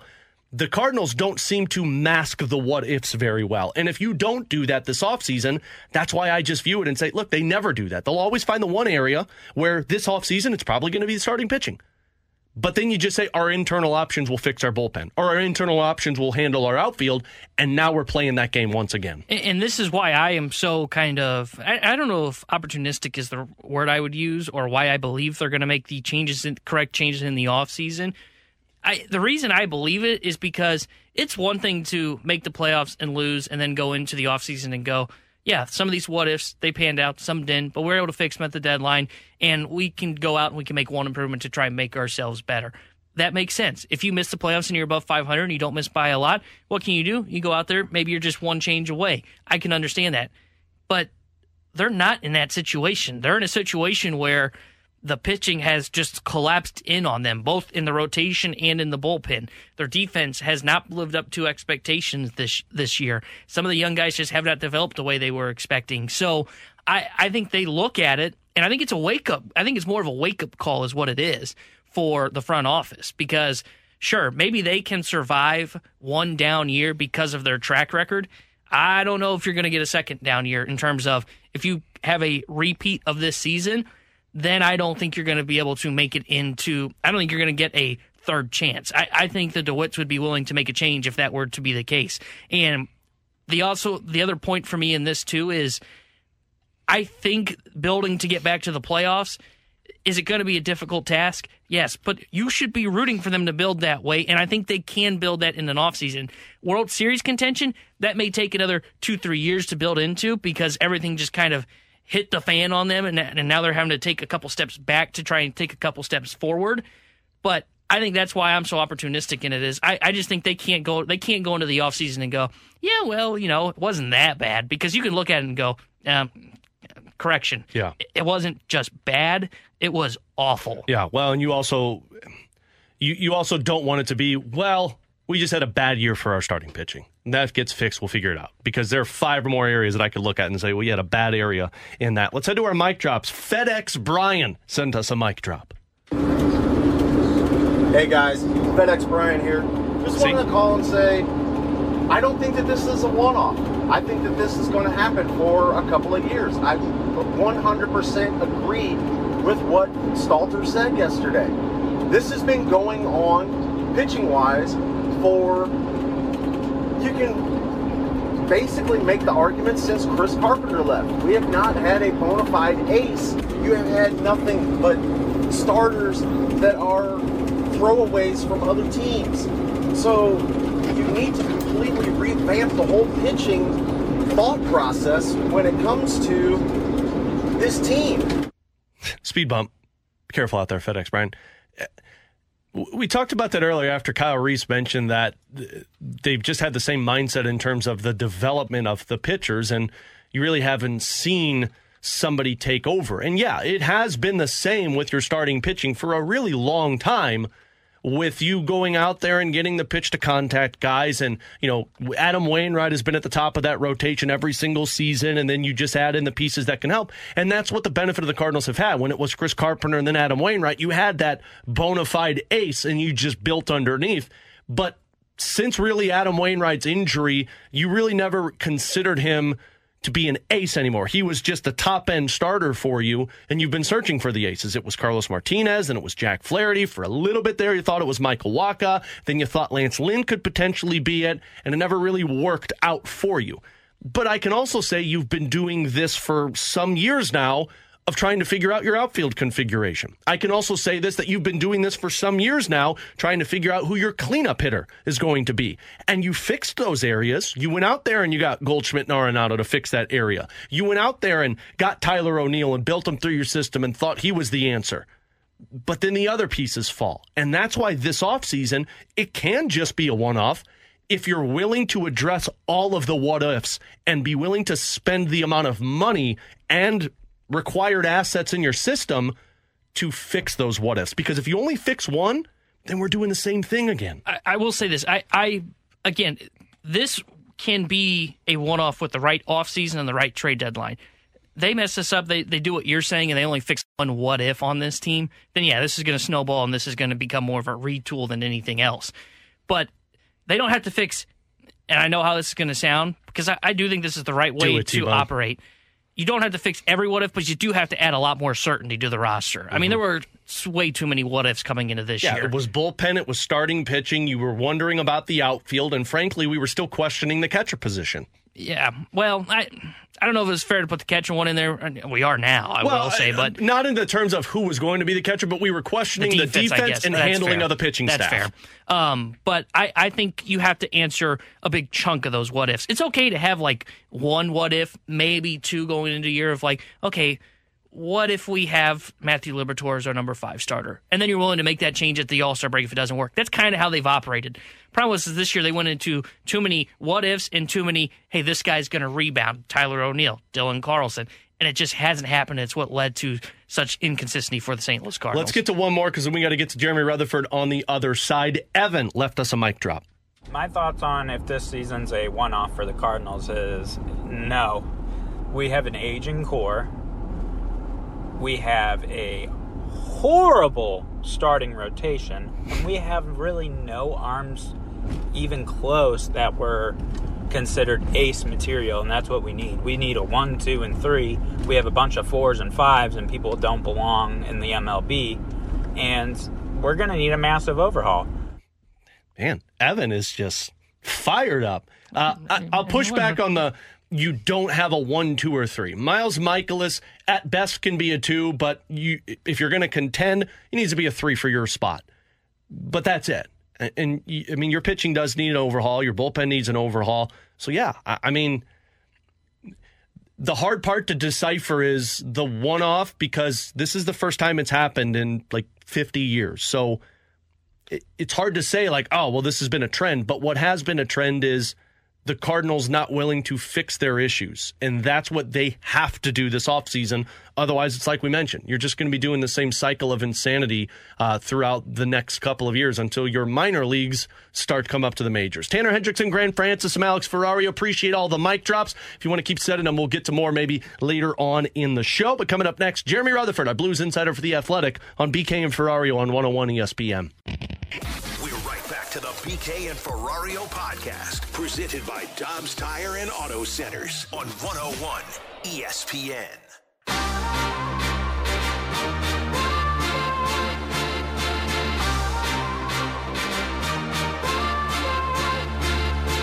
And I haven't talked to Jeremy Rutherford since we were out in Nashville during the draft. And since then, he's returned. He had 4th of July. He had prospect camp. This man has been running around like a madman since. And now he finally gets his downtime. JR, of course, Jeremy Rutherford of The Athletic, our Blues insider, joining us on BK and Ferrario. How are you, JR? Yeah, I'm doing well. Yeah, I got that text in Nashville from you and Tanner that said, come on out. We're at such and such bar, and you guys are too young for me. I can't hang like that anymore. And so I text you, I don't think I'm going to make it tonight. You're giving me the gears. JR, you were my role model, though. I wanted to do exactly what you did, but Tanner just kept complaining the whole time. Man, we got to go out. It's Nashville. Yeah, JR, we were in a rush to get to Nashville just so he could go to bed. Yeah. Yeah. JR, I went to bed at 11 o'clock. It was glorious. 20 years of covering the Blues and making those trips to Nashville. I think I've had my run. So you have PTSD when you see Broadway in Nashville, probably for the amount of time you've been down there with the Blues. Well, JR, since Nashville, we've seen prospect camp, and now we've seen really the end of free agency, although they're still available, just not as many top names available. Let's start with prospect camp. Who stuck out to you watching those 4 days out at Centene? Yeah, there were a couple of them, and I think you focus on the guys who were just drafted a couple days before, and what a whirlwind that must be for those guys to get drafted like a Dalibor Dvorsky, number 10 overall, and then just 24, 48 hours be on the ice in St. Louis. I thought he looked phenomenal. Look, I don't want to make some crazy statement. I don't want to set the bar too high. Like I think it has yeah, exactly. I think it has a little bit to do with I haven't watched a top 10 forward prospect at one of the Blues development camps. I mean, you can go back to 2010. You got Tarasenko and Jaden Schwartz. I don't know that they had the prospect camp then, and then you had the lockout when those guys actually showed up. So I think you had a situation where we didn't get to see those guys like we did Dvorsky, and he looked phenomenal. I mean, forget about the goals, forget about the spinorama, backhander, top shelf goal. I mean, look at the back check. Look at the way he possessed the puck. Look at the way he protected it. So many little things.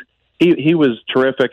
And then I think you look at the third-round pick, Pekarsik, Yuri Pekarsik. I think he looked phenomenal. So a steal as a third-round pick. So, I've covered so many drafts, and I've watched these guys come in, and maybe 20% of them play in the league and make an impact. So you don't want to get too high this early. But I think just those two names right there, those guys look great. JR, speaking of prospects, the Blues have a bunch of forward prospects, Bolduc, Snuggerud, and he just mentioned Dvorsky. How big would it be for the Blues if they can hit on one or two of these guys and have a cost control player that could be a contributor to the NHL? Maybe not this year, but like say next year or down the road, and have these guys be match contributors on cost control deals. Yeah, it's going to be helpful in two ways. First of all, with the salary cap, things always are going to be tight, but the cap is going to go up. It could jump up as much as $4 or $5 million next year, so you're going to have a little more flexibility. And if you add to that you got some of these cost control guys coming in, look, if they don't come in until next year or the year after, and they got 3 years on their entry-level deal, the Blues are going to be in a good position with those guys.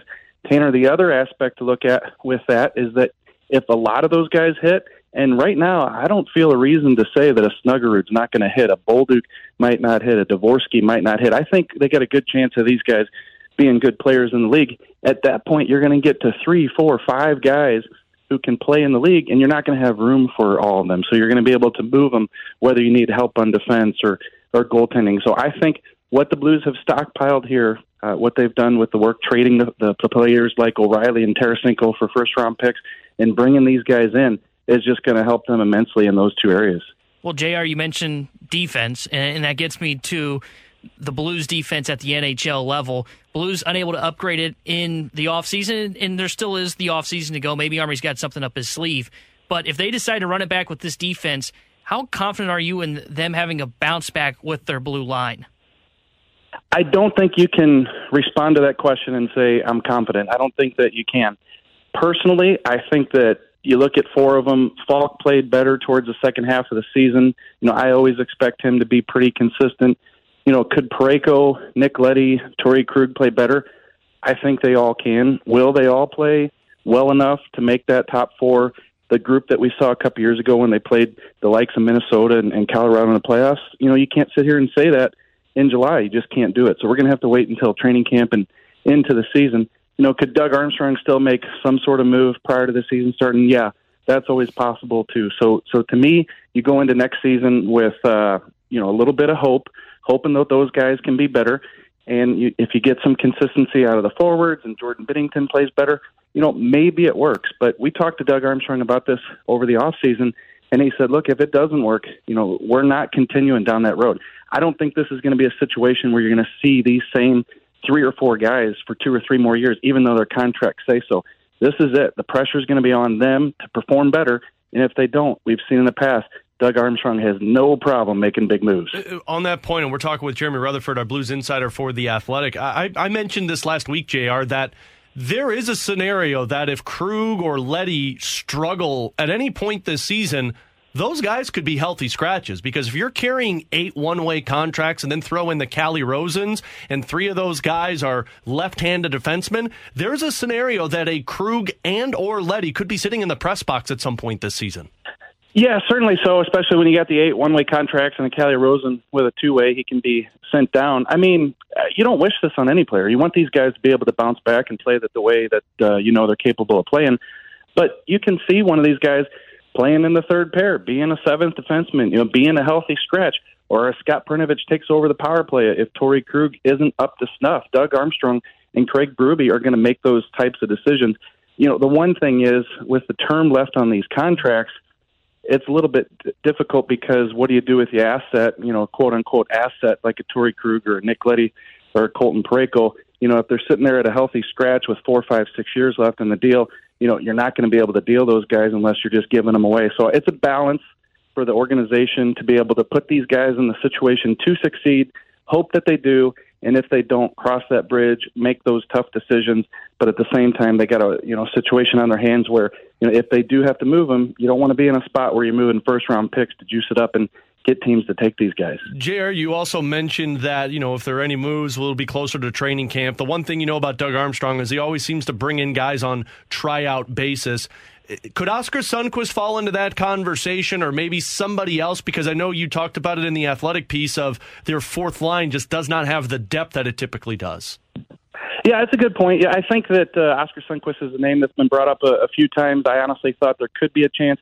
Doug Armstrong, especially during this retool, he doesn't want a situation where, he's going to block guys. So you got like an Alexandrov coming up. You got some other players coming up who they need to get that ice time. So you're blocking them if you bring Sonny in, possibly. But that doesn't mean you can't bring him in for a tryout, a PTO, like you said. I haven't heard any names yet. Maybe a little bit early for that in terms of guys committing to come to the city to try out for the team. We'll find out in the next few weeks to a month. But if you look at Sonny and his history with Doug Armstrong, I do think that there's a possibility there. I don't know. I don't think that they have a lot of interest in bringing him in and making him a focal point of that fourth line or anything like that. But, tryout to tryout, we've seen other guys come in and prove themselves in the past. So we'll keep an eye on that one. JR, you stay tuned, because I got a Ferrario 5 coming up in the next hour, and I hit on Martin Firk last year. So I got another one for you coming up in the 1 o'clock hour, my man. Yeah, you get a better feel for the PTOs than I do on what's going to happen here. I'll have a T-shirt for whoever I pick as the Ferrario 5 member. JR, always appreciate your time, man. Enjoy the short time off that you'll have with the family. Of course, people keep it locked to your Twitter account at JP Rutherford, and subscribe to The Athletic to get all your Blues news. But we'll talk to you as we get closer to training camp, my man. Yeah, for sure. And happy birthday to Al McInnes. Turns 60 today. I texted him happy birthday. He said, don't feel a day over. 60 years old. So we can use him on the blue line. Yeah, I was going to say, he could play for the Blues right now, right? He definitely could. Yeah, he's a great man. Hope he has a great birthday. St. Louis is so blessed to have these superstar players and people. Al McInnes, one of the best. Happy birthday. Absolutely. Love me some Al McInnes. JR, appreciate the time, buddy. He's Jeremy Rutherford of The Athletic. Again, you can follow him on Twitter at JP Rutherford. And, of course, you could check him out, all of his workout on The Athletic. I do got that Ferrario 5 coming up in the 1 o'clock hour, because I do think that there will be multiple guys on a PTO. Oh, and I got some names. But don't worry, we'll get to that in a bit. We've got the Junk Drawer coming up next on 101 ESPN. To the BK and Ferrario podcast, presented by Dobbs Tire and Auto Centers on 101 ESPN. Let's open it up. The Junk Drawer with BK and Ferrario. Brought to you by Fenton Bar and Grill. Best trashed wings in Missouri. Dine in, carry out, 7 days a week.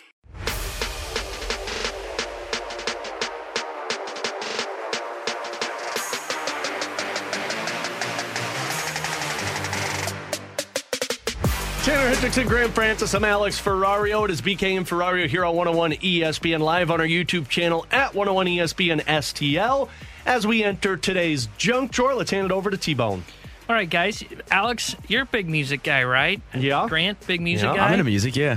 All right. Good music. How would you guys like to do I'm trying to think of the best way to frame this, a underwater music festival? That could be really fun. Yeah. I'm thinking like Nemo Egg. You know what I'm talking about? Like the theme song from Finding Nemo. There's a theme song to Finding Nemo? Do you not know what I'm talking about? No. Only seaworthy song I know is How is there Under a the theme Sea. song to Finding Nemo? Give me 1 second. Okay, you find it. So give me more information. I already don't like music festivals, but I don't like going underwater either. So this is hundreds of divers and snorkelers. Tough word to say. They go underwater to this concert that's in the Florida Keys, as it's to advocate for the coral reef protection. So they do this, and it's basically all it is there's a speaker that's underneath the water, and they just have they stream music onto that speaker, and they play like underwater themed songs, and people get to go down and do snorkeling, and it's like a little concert while you're down there. Okay, I'm in. You said concert. I thought there was like a band performing. No. So essentially, this is just an underwater Bluetooth in the water that I can swim around and listen to music. Yeah, I'm in. No, this is stupid. What? How much do you got to pay to do this? I guarantee this is like thousands of dollars. Well, I don't know how much it is to get the snorkeling. Yeah, you got to gear, get access to the area, don't you? Or you just go. I think you can just go. I'm sure you got to probably rent the equipment, but I wouldn't think I'll that go would be find too my bad. local swimming pool. I'll put goggles on, and I'll put a Bluetooth speaker next to it. This is, as some would say, under the sea. So you really like that one was good. High five. That was so much good. better than your last one. Yesterday was awful. That one was good. Okay, hold on. So I'm gonna play this. Imagine being under the water and just having this in your earbuds. All right, I'm gonna lower this down real quick. No, I'm not in. No. This is the theme song of Finding Nemo. You've never heard this? This does sound kind of relaxing, though. I've had It sounds like elevator music. I'm so ashamed See, I was of you right picking up now. a little bit of Look, I've watched Polar Finding Nemo. Express. Like when you wish no, I upon feel a like star. you know what I feel Is that like the what's Polar coming Express up song? next is a Sarah McLachlan commercial with all of the dogs that need to be adopted. This is so beautiful, Now though. Like, that you're under the sea. Like, imagine all the fish. No, I feel like I'm locked in an Sea elevator life. right now, and then a person just came on and said, "Excuse me, sir, your elevator is stuck. We'll get the emergency responders to I'm you not getting shortly." that vibe. No, I can see. I'm actually. You guys are excited about this. There's nothing. I'm in. Why would I want to go purchase snorkeling gear to go underwater to You listen don't to got music? purchase rented. Don't that want hard. to do that. That sounds Why fun. do I go? What One, is? I'm in Florida. 2, I get to go snorkeling, which I've never done before. And 3, there's music while I'm doing it. I'm in. I don't understand. I could do this anywhere. Wait, you do it in your bathtub? Yeah. Not the same. It's called put a Bluetooth next to it, and then you just sink down in the bathtub underwater. And then I could turn Grant's Finding Nemo theme song play on. that in the bathtub and then get back to me on your experience. See if it's really relaxing. Or just in a swimming pool. I don't know. I'd rather put Celine Dion's "My Heart Will Go On." That'll be better. I'm totally in on this. I would do this. This sounds fun. No, I may be taking vacation around July 8th of next year because I missed my opportunity this year. So I can go down to Florida and go snorkeling and listen to some music where they play classics like Under the Sea, little Jimmy Buffett. Someone said it's beautiful. Ferrario is off here. Thank you, know. 618. Thank you, 618. He's just an old grouch, 618. It just sound. First of all, I had no idea that I didn't even know Finding Nemo had a theme song. That's the part that baffles me more than anything. That Grant recognized that as the Finding Nemo theme song. I don't know how you've never now that he heard that. played it, I think I actually have heard the theme song to Finding Nemo, but it's not one that I've remembered. I guess I'm just robotically Obviously. trained to turn on Finding Nemo and block it out while my daughter watches it. And I'm the person that doesn't know movies. That's true. And I know that. You know what we need to do this week, because it's a down week? We should have a movie theme song trivia. Oh, you're giving me homework now? Yeah, because we should totally come up with movie theme songs and see who can guess them. Because I guarantee I could guess more of them than all of you. I would lose. Yeah, It'd be a blowout. Tanner would lose also. Oh, for sure. Watch some more movies, guys. Tanner Hendrickson, Graham Francis, they'd like to go to an underwater concert or just put a Bluetooth in water. I'm Alex Ferrario, a little bit more of a realist, but let's switch back to a little baseball conversation, because Nolan Arenado said something yesterday that he believes has impacted the Cardinals and why they're struggling this season. Do you buy that? We'll get to that next on 101 ESPN.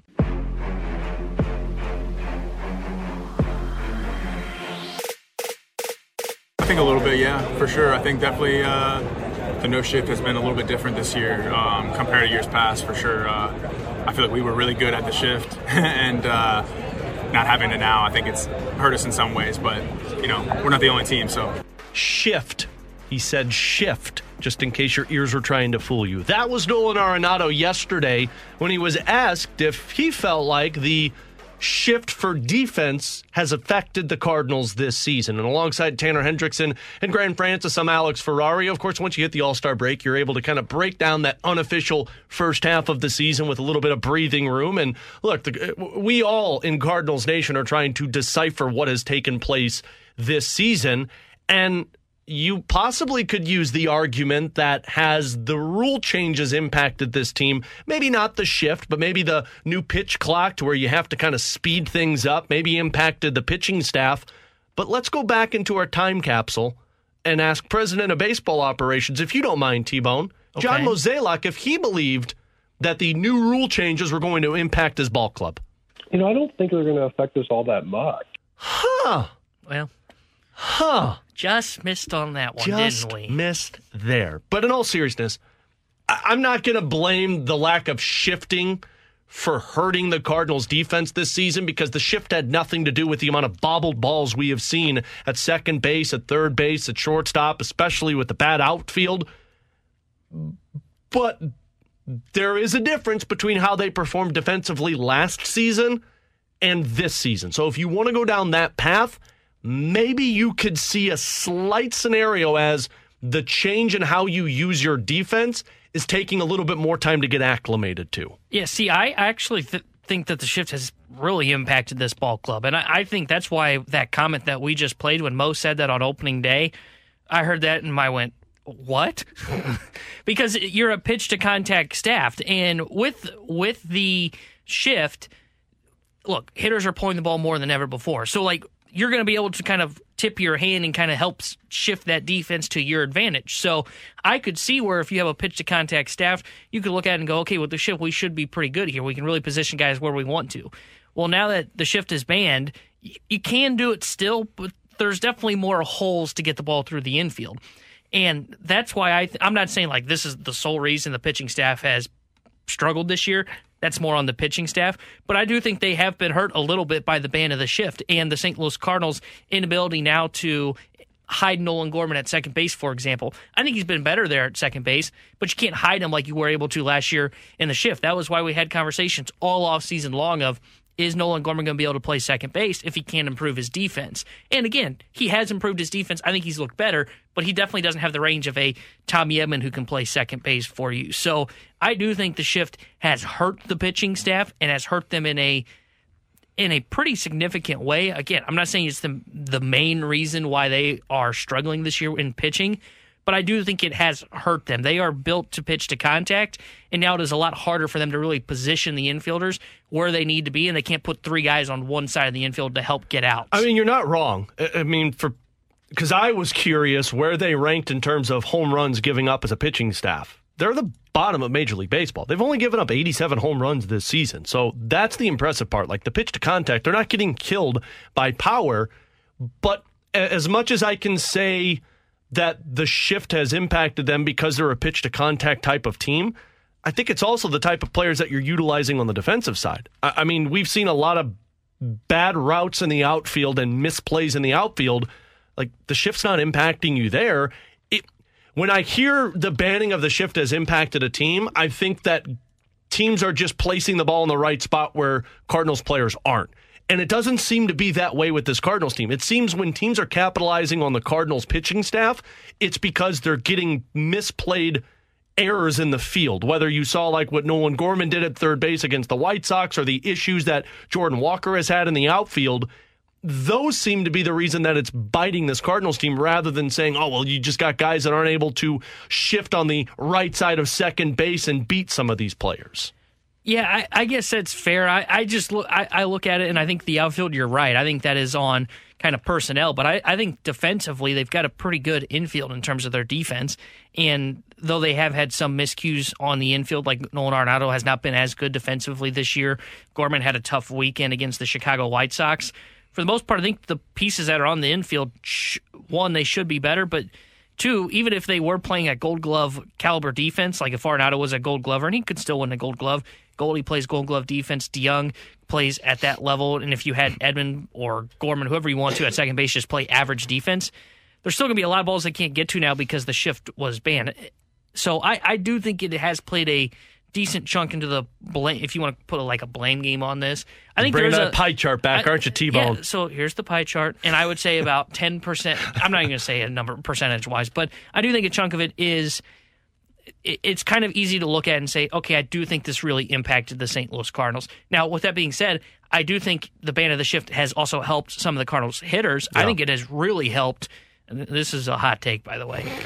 I think it has really helped Jordan Walker. I mean, I'm looking at his hit chart right now, and not only does he pull the ball, which you expect on a power-hitting right-hander like he's going to develop to be, he puts the ball on the ground a ton. And if you could have a third defender on that side, on the left side where he's been hitting the baseball, I think Jordan Walker would potentially struggle this season in his rookie year. But because of the ban of the shift, a little harder to place those guys in the perfect spot because he hits the ball 104 miles an hour, and it allows him to get more base hits. And that's not a shot against Jordan Walker. I just think he has been one of those guys that you can look to and say, I think he really benefits from the ban of the shift. It's funny we're talking about this. Our good buddy Evan Drellich, we remember him from the lockout season. So I guess they're having kind of the State of the Union with Major League Baseball right now, and he just tweeted out a picture of what the Major League Baseball handed out to everybody in attendance, and batting average on balls in play has increased 7 points from last season. Notably, lefties have seen their batting average on balls in play pulled on ground balls and pulled line drives increased by 40 points and 33 points. So you are seeing it there. The other thing that they put out there is that stolen base attempts have increased to 1.8 per game in 2023. It's the highest since 2012. And if we can take you back in the time capsule once again to February, this was our good buddy Jason Stark of The Athletic when we asked him what he thought, what rule change he thought would impact this Cardinals team. I think it's going to be the change in the running game rule. We're going to see a massive jump in stolen base attempts, probably back to the running Redbirds, Whitey Herzog era. So where is the running Redbirds era? Because this Cardinals team is ranked 19th in Major League Baseball. Was that true? It's not true. No, I apologize, Mo. It's not true. 19th with 56 stolen bases. Is that right? That is right. I am looking at the statistics according to MajorLeagueBaseball.com. We go with the advanced statistics here on BK and Ferrario. Maybe we were blindsided by the bigger bases and the ability to start stealing more. This Cardinals team has not been that. And maybe they have tried it more than they typically do, but they're getting thrown out a lot. And you've got guys that are trying to steal bases that typically don't steal bases, like Paul DeYoung, like Wilson Contreras. Really, the issue with the running Redbirds for the Cardinals, to answer my own question, is the guys that are supposed to be stealing bases either aren't getting on base or aren't playing because they're injured. Yeah, I think it is kind of twofold. I think one is personnel, because I think part of it, too, is like Tyler O'Neill, a guy that could steal 20 bases, has been out for a big chunk of the season and was struggling when he was healthy. Tommy Edman is now on the IL, so he's not being able to steal bases. Dylan Carlson, a guy that I think has some decent speed, to your point, struggled, not getting on base a lot. But I think the other major contributor to this, and Ali Marmol said this at one point in the season, I think it was like the first month, he said something along the lines of, we don't want to run when we're down. And, well, as we know, the Cardinals have been down a lot because you don't want to waste an out by getting caught stealing at second base. So I think those are kind of the two factors into this and why the running Redbirds haven't appeared for St. Louis this season, because I did think they'd be more aggressive on the base paths, and they just haven't been. I think they're going to try and – I don't want to say they're going to try and focus on it and make a significant change to add to their base running abilities in the offseason. I just think when you get more personnel, you've got guys like Victor Scott coming up through the system who's a base stealer. Tommy Edman will be a base stealer when he starts getting on base, and he's really struggled lately. I just think right now it's just not the personnel. I think they'll get back to being aggressive on the base pass. I don't think this is like a Ollie Marmol thing where he's like, oh, we can't be stealing bases because the numbers say it's not there. No, the numbers support it.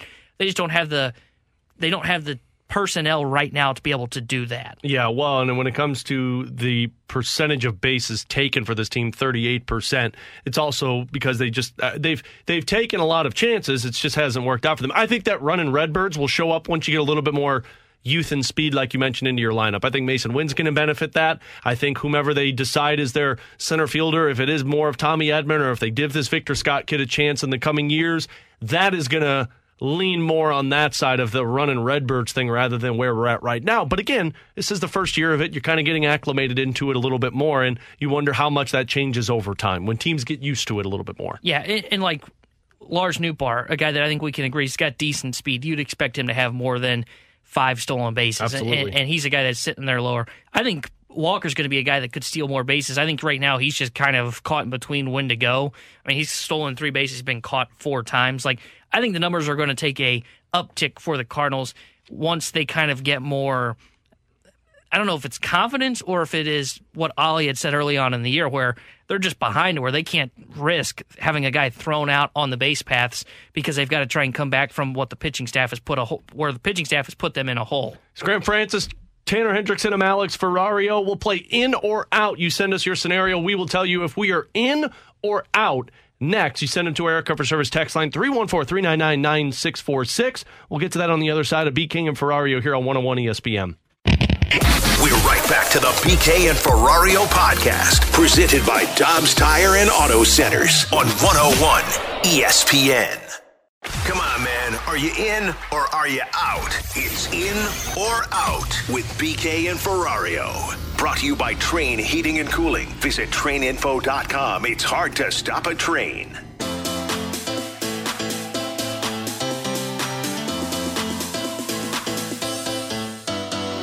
Ooh, hoo, hoo, hoo. 314-399-9646. That is our Air Comfort Service text line alongside Tanner Hendrickson and Graham Francis. I'm Alex Ferrario. We are live on our YouTube channel at 101 ESPN STL. Just click on that BK and Ferrario link. And there's also a chat that you can send us your scenarios for in or out. You give us one, we'll tell you if we are in or if we are out. Let's start with this one, boys. In or out. Following the August 1st trade deadline, the Cardinals will have 3 players that are slated to be in their rotation for 2024. So Michaelis would be 1, Matz would be 2. If Matz performs up to August 1st. Well, that's fair. I'm going to say, I'll say I'm in on this.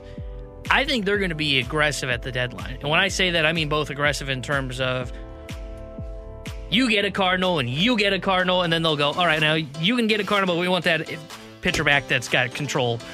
So I think I'm in on this. I think by the time we wrap up the deadline, and I don't even know like what day of the week it is, so maybe I hope we're on air. It's funny you asked that, Tanner, because I'll tell you right now what day of the week it is. But go on, finish your conversation. I think by the time we're done getting off the air from the deadline, I think the Cardinals will have 3 guys that they at least are planning on having in the rotation for 2024. 2 of those 3 are already on the roster, Michaelis and Matz, and then I think they're going to get one at the deadline. It's actually 3 weeks from today. It's on a Tuesday. Nice. Look at that. So, Grant? Yeah, I'm with you. I don't think they want to go into the off season with 3 players in their rotation that they need to grab. I think they're going to go out and get at least 1 at the deadline. Now, are they going to be quality? That's a different question, but I do think they are going to get somebody and plan to have them on their roster for next season. Yeah, I'm going to say I'm in on this one as well. I don't think it's going to be the ace that everybody is thinking it could be, but I think it's going to be somebody that slots in between the 3 and 5 range. Not a part of this, but somebody asked the question earlier on questions and answers, who would you want if you had the pick from the Seattle Mariners group? I want that Logan Gilbert kid. Yeah. That's the guy that I think makes the most sense. He's a righty, he's big, and he's got swing and miss stuff. But, I mean, he has been really good, and he's been providing Seattle innings this season. So if I had my pick of the crop, that would be the one that I would like to target. T-Bone, what do you got for in or out? In or out, Rob Manfred and Tony Clark, who is head of the MLBPA, they're talking to the media right now. And Tony Clark said that the players want to see an increase in the pitch clock in the postseason. In or out, they should do that when they get to October. Out. You can't change the rules in the postseason. You can't be like, okay, guys, it's been 20 seconds for the regular season. Now we're going to give you 23 seconds. Like, that's that is an advantage that could have changed things. If you're going to implement a new rule, you need to do it in the offseason so that it plays into the next season. Like, you can't just throw that into the conversation once the postseason picks up. Despite what the players want, I would side with Rob Manfred on that one and say, hey, this is what we agreed upon. It's going to play through the regular season and postseason. And if it's this much of a problem, if it impacts the postseason as much as you think it's going to, then we reset the table and we add a couple of seconds to it for next year. Yeah, I side with you. I'm out. And here were Manfred's comments on this quote. In terms of doing something in the postseason, making an alteration, we're going to continue to talk to the players. So it sounds like MLB is at least open to it in those high leverage moments. But I would side with you. I'm out on this. I think you play by the same rules as you do in the regular season. I don't think you need to adjust. If you're going to adjust the pitch clock, I get it. That's fine, because we've heard some players say it's just a little too quick. I get it. Bump it back maybe at 2 seconds, 3 seconds at most. But you don't just do that in the postseason. You do that for both the regular season and postseason. People are texting in saying, oh, you changed the rules in hockey in the postseason. Yeah, to overtime where you have to play until there's a winner. Could you imagine and what baseball does that, by the way. They changed the extra innings rule in postseason baseball. Imagine you lost the Stanley Cup Game 7 on a for shootout. A shootout. Like, are you bleeping kidding me? So, yeah, those rules have to change in the postseason. All right, so for mine, I'm going to go in or out. Joel Hofer plays over 35 games next season. For reference, Thomas Greiss played 21 games last season. Joel Hofer played 6. over 35 games, man. If I'm not mistaken, they don't have that many back-to-backs this season. I only skimmed the schedule a couple of times. I'm going to say I'm out, because I think the sweet spot for him is going to be somewhere between 30 and 35. I would lean more towards the 30, just because, despite what we believe, the Blues did see Jordan Binnington play close to 60 games last season, over 60 games, and he performed well, and it didn't seem fatigue got the best of him. So they might run that back again. And if you're Hofer, you're not going to put a heavy workload on a guy who's just getting a taste of the NHL. If I'm not mistaken, Ville Husso's first season as the main backup, what did he play that year? Was it 25, 26? So in his last season with the Blues, Ville Husso played 40 games, but was that his first season with the Blues, it was 17. Yeah, so the first season of a guy like that, that's why they brought in a Malcolm Subban, to where, like, if Hofer needs a little bit of time off, if you get injuries, you got a veteran who could come up and play. So I'm going to say out. Yeah, I think I'm going to go out as well. I think 30 seems like the right spot for Hofer, and even then, that may be too high for what Alex said of you don't really want to push him too much with it being his first year serving as the backup. And honestly, you really don't want, as much as we talked about in our Binnington segment in the 12 o'clock hour, about how you maybe this is the route of the NHL moving forward, is kind of that 50-50 split or more of a 60-40 split with your goaltending tandem. I don't know if the Blues want to have that right now with Hofer being a rookie and Jordan Binnington being the guy that's on the long-term deal, so I'm out on this. Yeah, I think I'd go out on this too. I think I'd hover around that 30 range too, but I was thinking 35 just because of the conversation we were having earlier about reserving your goaltender a little bit throughout the season. But yeah, maybe that's more something that Ville Husso. I did the same thing you did earlier, Tanner. Jesus. Rub it off on me. It's okay if you miss him. I mean, it's fine to admit it. No, I'm happy. I'm looking at forward to Joel Hofer now, but I think maybe in the second season of Joel Hofer, he might reach that benchmark in his career. 10 back-to-backs next season, so you know that Hofer's playing at least 10 of the games. Wonder how many Jared Bednar has. I'm sure he'll complain about it. Yeah, he'll complain about it either way. They always do. From the 636 for in or out, you send us your scenarios, 314-399-9646. In or out, the Cardinals would be in a worse position if they acquired Juan Soto last season. I like this one. I'm trying to think it's not so much about Juan Soto being on the team as it is what was given up. Yeah, I think that's what they're saying. Because you probably don't have Gorman or Walker on this team. You may have Walker if you could convince them of like taking a win and then probably giving up a little bit more. I'll say, this is tough. This is an interesting one. I'll say I'm out. I just think the pitching, there was too much with the pitching as being issues in Juan Soto. I mean, you want to talk about bad outfield defense. That dude's bad in the outfield too. So I'm going to say out. Offensively, they would probably be what they are right now. but the pitching it does nothing for the pitching. Juan Soto can't pitch, so I'm out. I think they would still be where they are.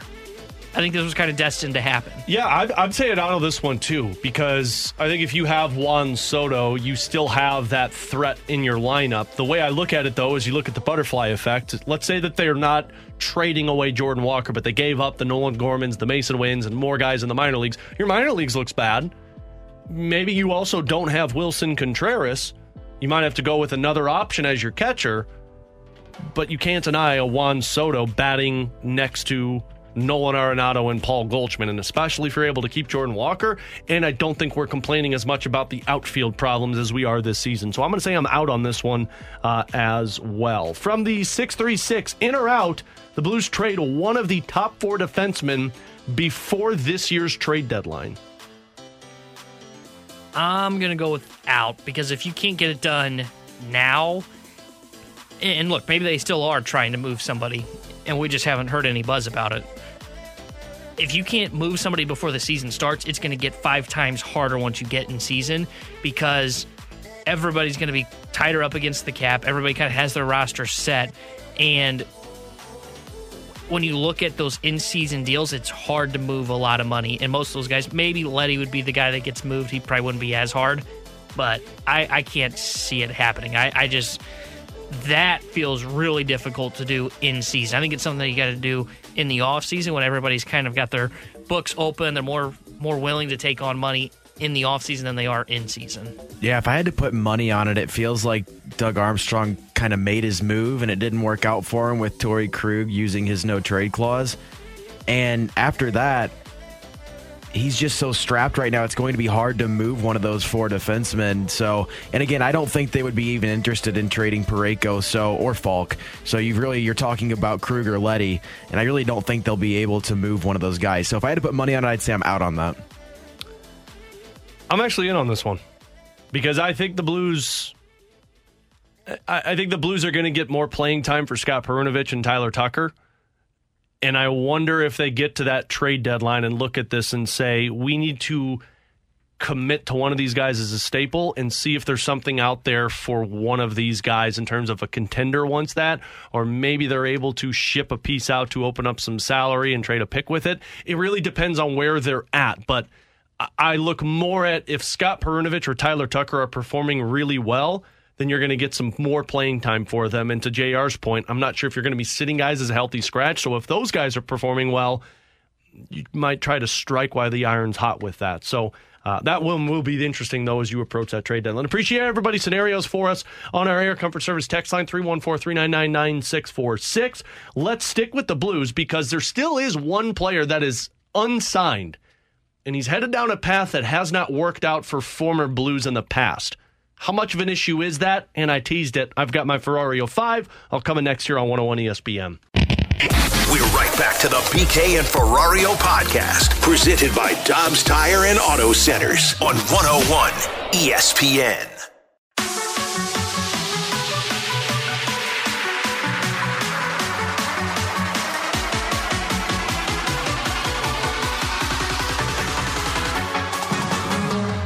Panarin in the middle, drags it, and then it's broken up. Toropchenko, can he get ahead? Trocheck trying to check him. Toropchenko, he scores! What a play! What a play and a goal by Toropchenko! Everybody loves themselves some Alexei Toropchenko, the 24-year-old forward who is a fourth liner but plays like he's a top 9 forward, and I think people fell in love with him more when he called out the hockey team midway through the season last year. So why are we bringing him up? Because Alexei Toropchenko is headed down a path that, frankly, a lot of hockey players go down in terms of filing for arbitration when it comes to an RFA status. Frankly, that's how it goes. If you can't get a deal done, get the money you feel you're worth, you go to arbitration, but you could still negotiate between filing for arbitration and the arbitration hearing. But the reason we're bringing this up is because Toropchenko is the only unsigned player by St. Louis. And if we know how players that go into arbitration and actually get to the arbitration hearings, That doesn't go well for them beyond that hearing. I'd say Torp could ask somebody about that, but they're not have here. to call someone outside of St. Louis. I mean, if you think about it, Joel Edmondson went down this path to where he went into arbitration. They did the hearing. And look, some of this is salary cap situations where the guy's going to get more than you can afford. So you have to move on from him because that's where it goes. But, I mean, it does get into some uncomfortable status. And Jamie Rivers has talked about these arbitration hearings before in terms of you're basically speaking about why you feel you deserve this money and the team's telling you why you're not worth that money. So it gets to a sticky situation. And the reason that that's important, in my opinion, is if Alexei Toropchenko goes down this path, let's be honest, he is probably the highest regarded player in terms of fourth line guys that you really want for this team. And to JR's point that we talked about earlier, yesterday and today, they don't have a lot of depth once you get beyond Toropchenko's name and Sammy Blais. You've got some younger players, the Deans, the Alexandrovs, but that's about it. Hopefully they get a deal done, but man, if they don't for an Alexei Toropchenko and it gets to that path where, yeah, maybe it's fine after he does the arbitration for 1 year, but then you're talking about moving on from him, it's one of those situations you don't want to get into if you're Doug Armstrong. Yeah, I think they'll get it done, and I think they'll get it done because Toropchenko, as you said, is the most consistent guy that plays on that fourth line for the Blues. Everybody else has more just kind of spurts where, like Nathan Walker, for example. There's been times where you look at Nathan Walker and you go, okay, he's been pretty good fourth liner for the Blues. Then there's other times it's like, man, you got to replace Nathan Walker. So I expect they're going to get this done. I don't think Toropchenko's going to go down the route of the previous RFAs that have filed for arbitration, because I think the Blues actually really like Toropchenko and the role he's able to play here on the St. Louis Blues fourth line. So I expect this to get done, and I expect it to get done probably rather quickly, too. Yeah, if I were to be a betting man, which I am, but typically it goes poorly for me, I would say that Toropchenko gets a deal done before you get to that arbitration hearing, and it's probably a 1 or a 2 year deal to let it play out, and then you go back into that contract situation. But again, if it doesn't, and Toropchenko has every right to go this route. I mean, he did have 10 goals last season in 69 games. That's where things start to get a little bit more intriguing. But let's go down the path that they still need help on the fourth line, because I believe they do. Mackenzie McEachran is a good depth piece, but I don't see that as a everyday player on the fourth line. Nathan Walker, the exact same. Sammy Blais probably going to be there, but he might be in a top 9 situation. So let's go to the other options in terms of fourth line players. I nailed this last year with Martin Ferk, but unfortunately he didn't play for the Blues. That was another bad decision. You're right that he signed. That was another bad decision. But what I will say is there are guys that you can look at and say makes sense if you can sign them to a 1 year deal worth $1 million or maybe less, who can be a part of that fourth line. You're taking a risk, but maybe it capitalizes. I got a list of 5 for you, T-Bone. Grant, hit that open. You're listening to BK and Ferrario. It's time for the Ferrario 5, a top 5 list of very random things. So, Ferrario, give us your top 5.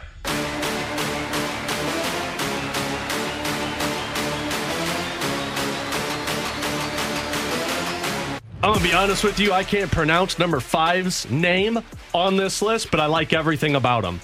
Saku Maenalainen.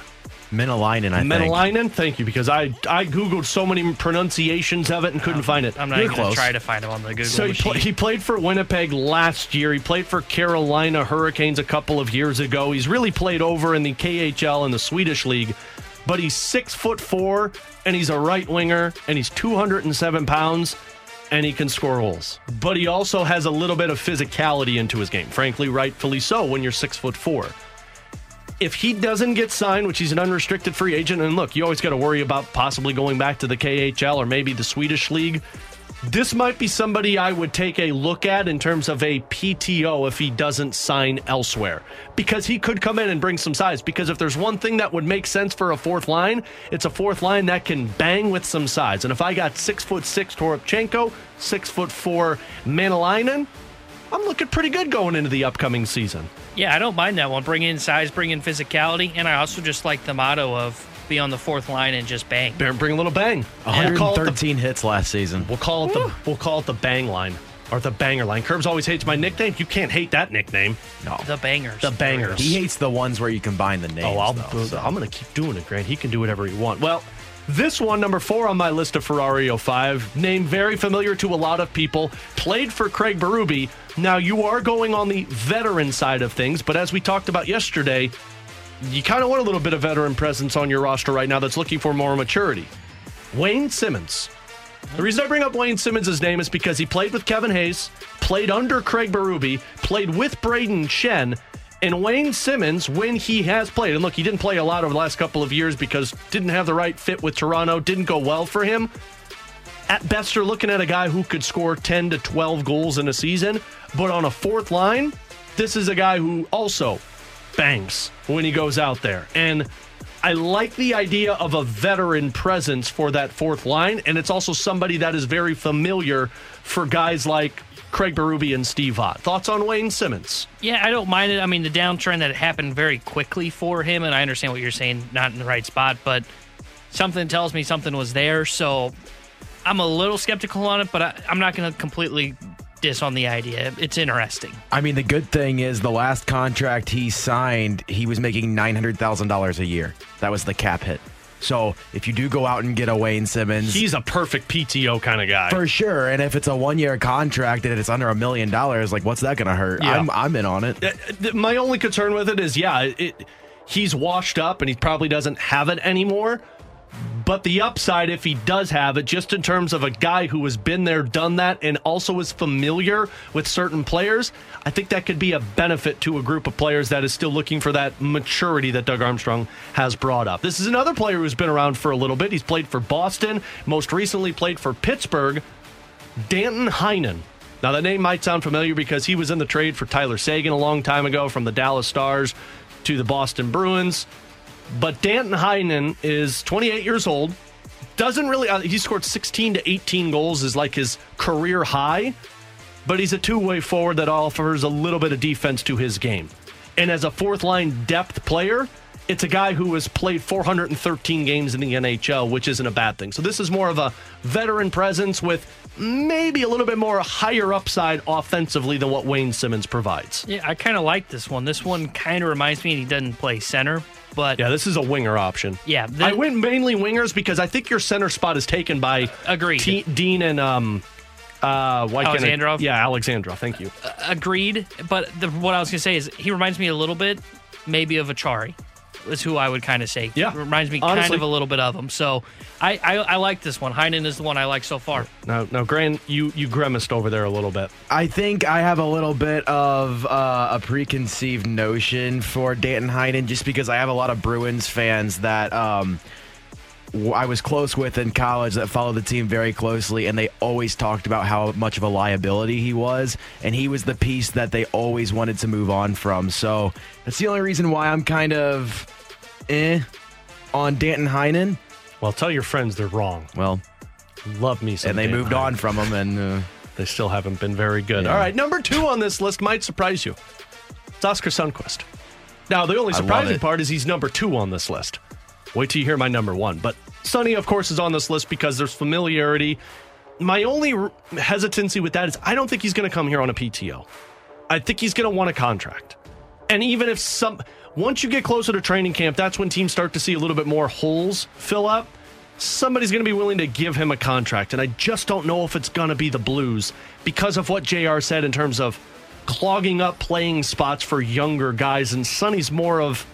You'd be using him more of a center spot than I think in a winger situation. But look, if it does come to a PTO, his preference is going to be St. Louis. And Sonny obviously provides everything that I just mentioned in terms of veteran, offensive upside, and plays the banger style. So Sonny was number 2 on this list. Yeah, I think you're right on where I don't know if he's going to be able to get the contract he's looking for here in St. Louis. If it is just he's going to have to settle for a PTO, then I think he'll be here with the St. Louis Blues and get a shot to make the team out of camp.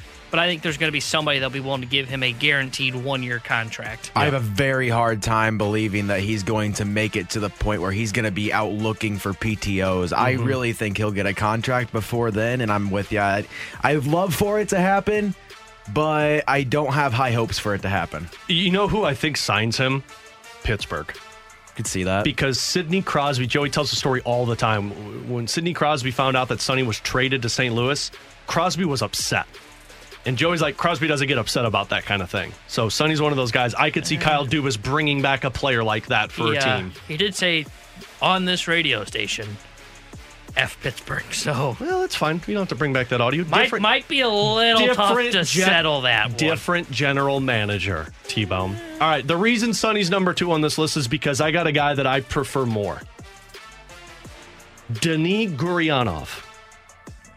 He's 26 years old. He has played most notably for the Dallas Stars. The name might sound familiar because he played with he played with Dallas in that cup run, and then the following season in that deep playoff run by Dallas in the bubble, he had 9 goals in 27 playoff games for them. The most he scored in a postseason or in a regular season was 20 goals in that year. Still a 10 to 12 goal scorer for Dallas, and then last year he was traded to Montreal. But this is a guy whose upside is somebody like a Toropchenko. He's 6'3", he's 200 pounds. He's got offense. He was selected in the first round. The downside is you're talking about a fourth liner who could provide some offense. Now, I don't know how physical he is. If I remember correctly, he was more of an offensive guy for the Dallas Stars. He's not very physical. But you're bringing this in. This would be an option in terms of you're utilizing a fourth line to where you're bringing in size, but you're bringing in offensive upside. And if I do remember correctly, Gurianov is fast. So you're going to have him and Toropchenko and whomever's playing center. That's a big, fast line. That's why I liked him a bit more than Oskar Sundqvist. And I will say, even though he's not very physical, he is still a big guy, 6'3", 205, so he can handle himself out there. I've always liked Denis Gurianov. I remember watching him in the bubble in those 2020 playoffs when Dallas had a lot of success. He was a very good player for them.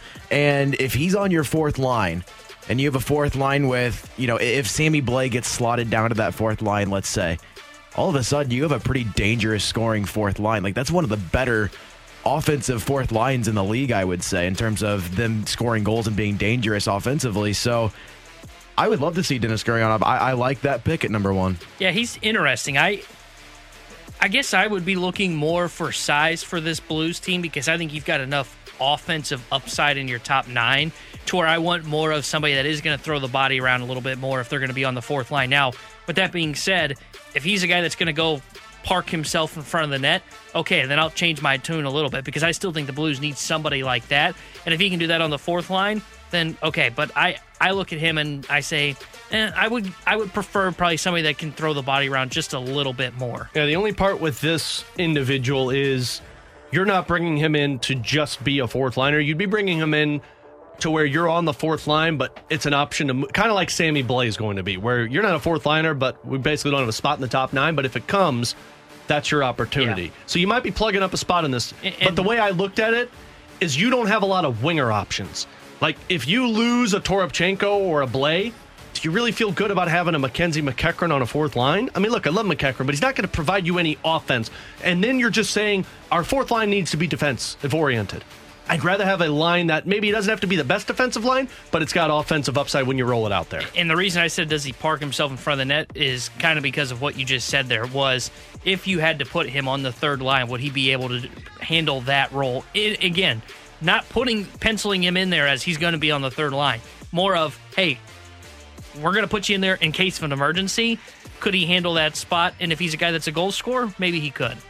I think he could handle a position on the third line. He did play a position on the third and fourth line with Dallas. Like, that's where he was specifically in the 2018-19 season and the 19-20 season. He's also only 26 years old, so he's not, I mean, he's hitting his prime, but it's not like he's in his 30s, so it's one of those players that is in that age range that Doug Armstrong likes as well. Yeah, and if you look at his ice time, I mean, that season that he scored 9 goals in 27 playoff games, he averaged 12 minutes and 59 seconds of ice time for Dallas that season, and he scored 20 goals.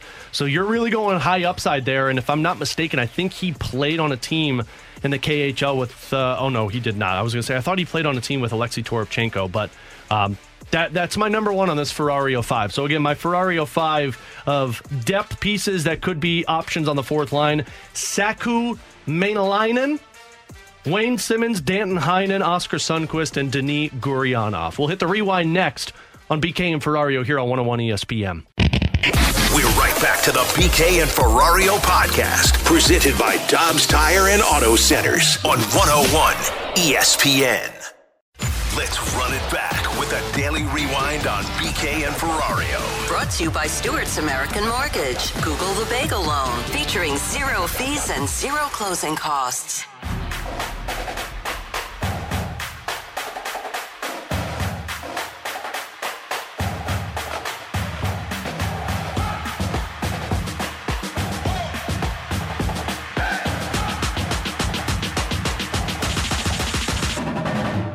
Now's your opportunity to win Cardinals Bud Bash tickets. We've got your chance for a 4-pack of tickets to next Tuesday night's Budweiser Bash for Cardinals versus Marlins. It features a limited edition Brad Thompson bobblehead. You text in now, 314-399-9646, and tell us what was the theme song, what movie was the theme song from that Grant brought up during the Junk Drawer segment. You tell us the movie that theme song was from, and you'll win a 4-pack to that Budweiser Bash tickets for Cardinals and Marlins. To get all the details on the season series of Budweiser Bash Cardinals games, you can head on over to cardinals.com/promotions. As we close things down on our rewind today, guys, the wrap-up of the poll voting of if this season is a one-off for the Cardinals, 52% voted that it was a no, not a one-off.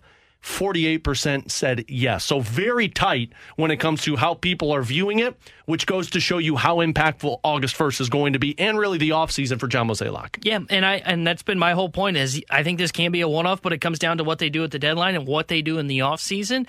And I'm not surprised by this result at all. I think a lot of Cardinals Nation is kind of 50-50 on what the future looks like for the Cardinals. Can they turn it around in 1 year?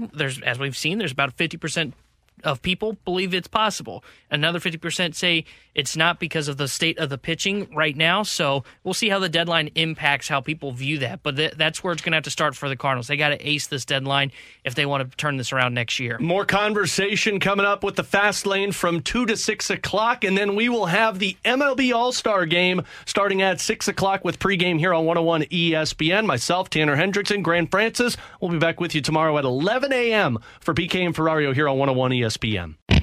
You've been listening to the BK and Ferrario podcast, presented by Dobbs Tire and Auto Centers on 101 ESPN.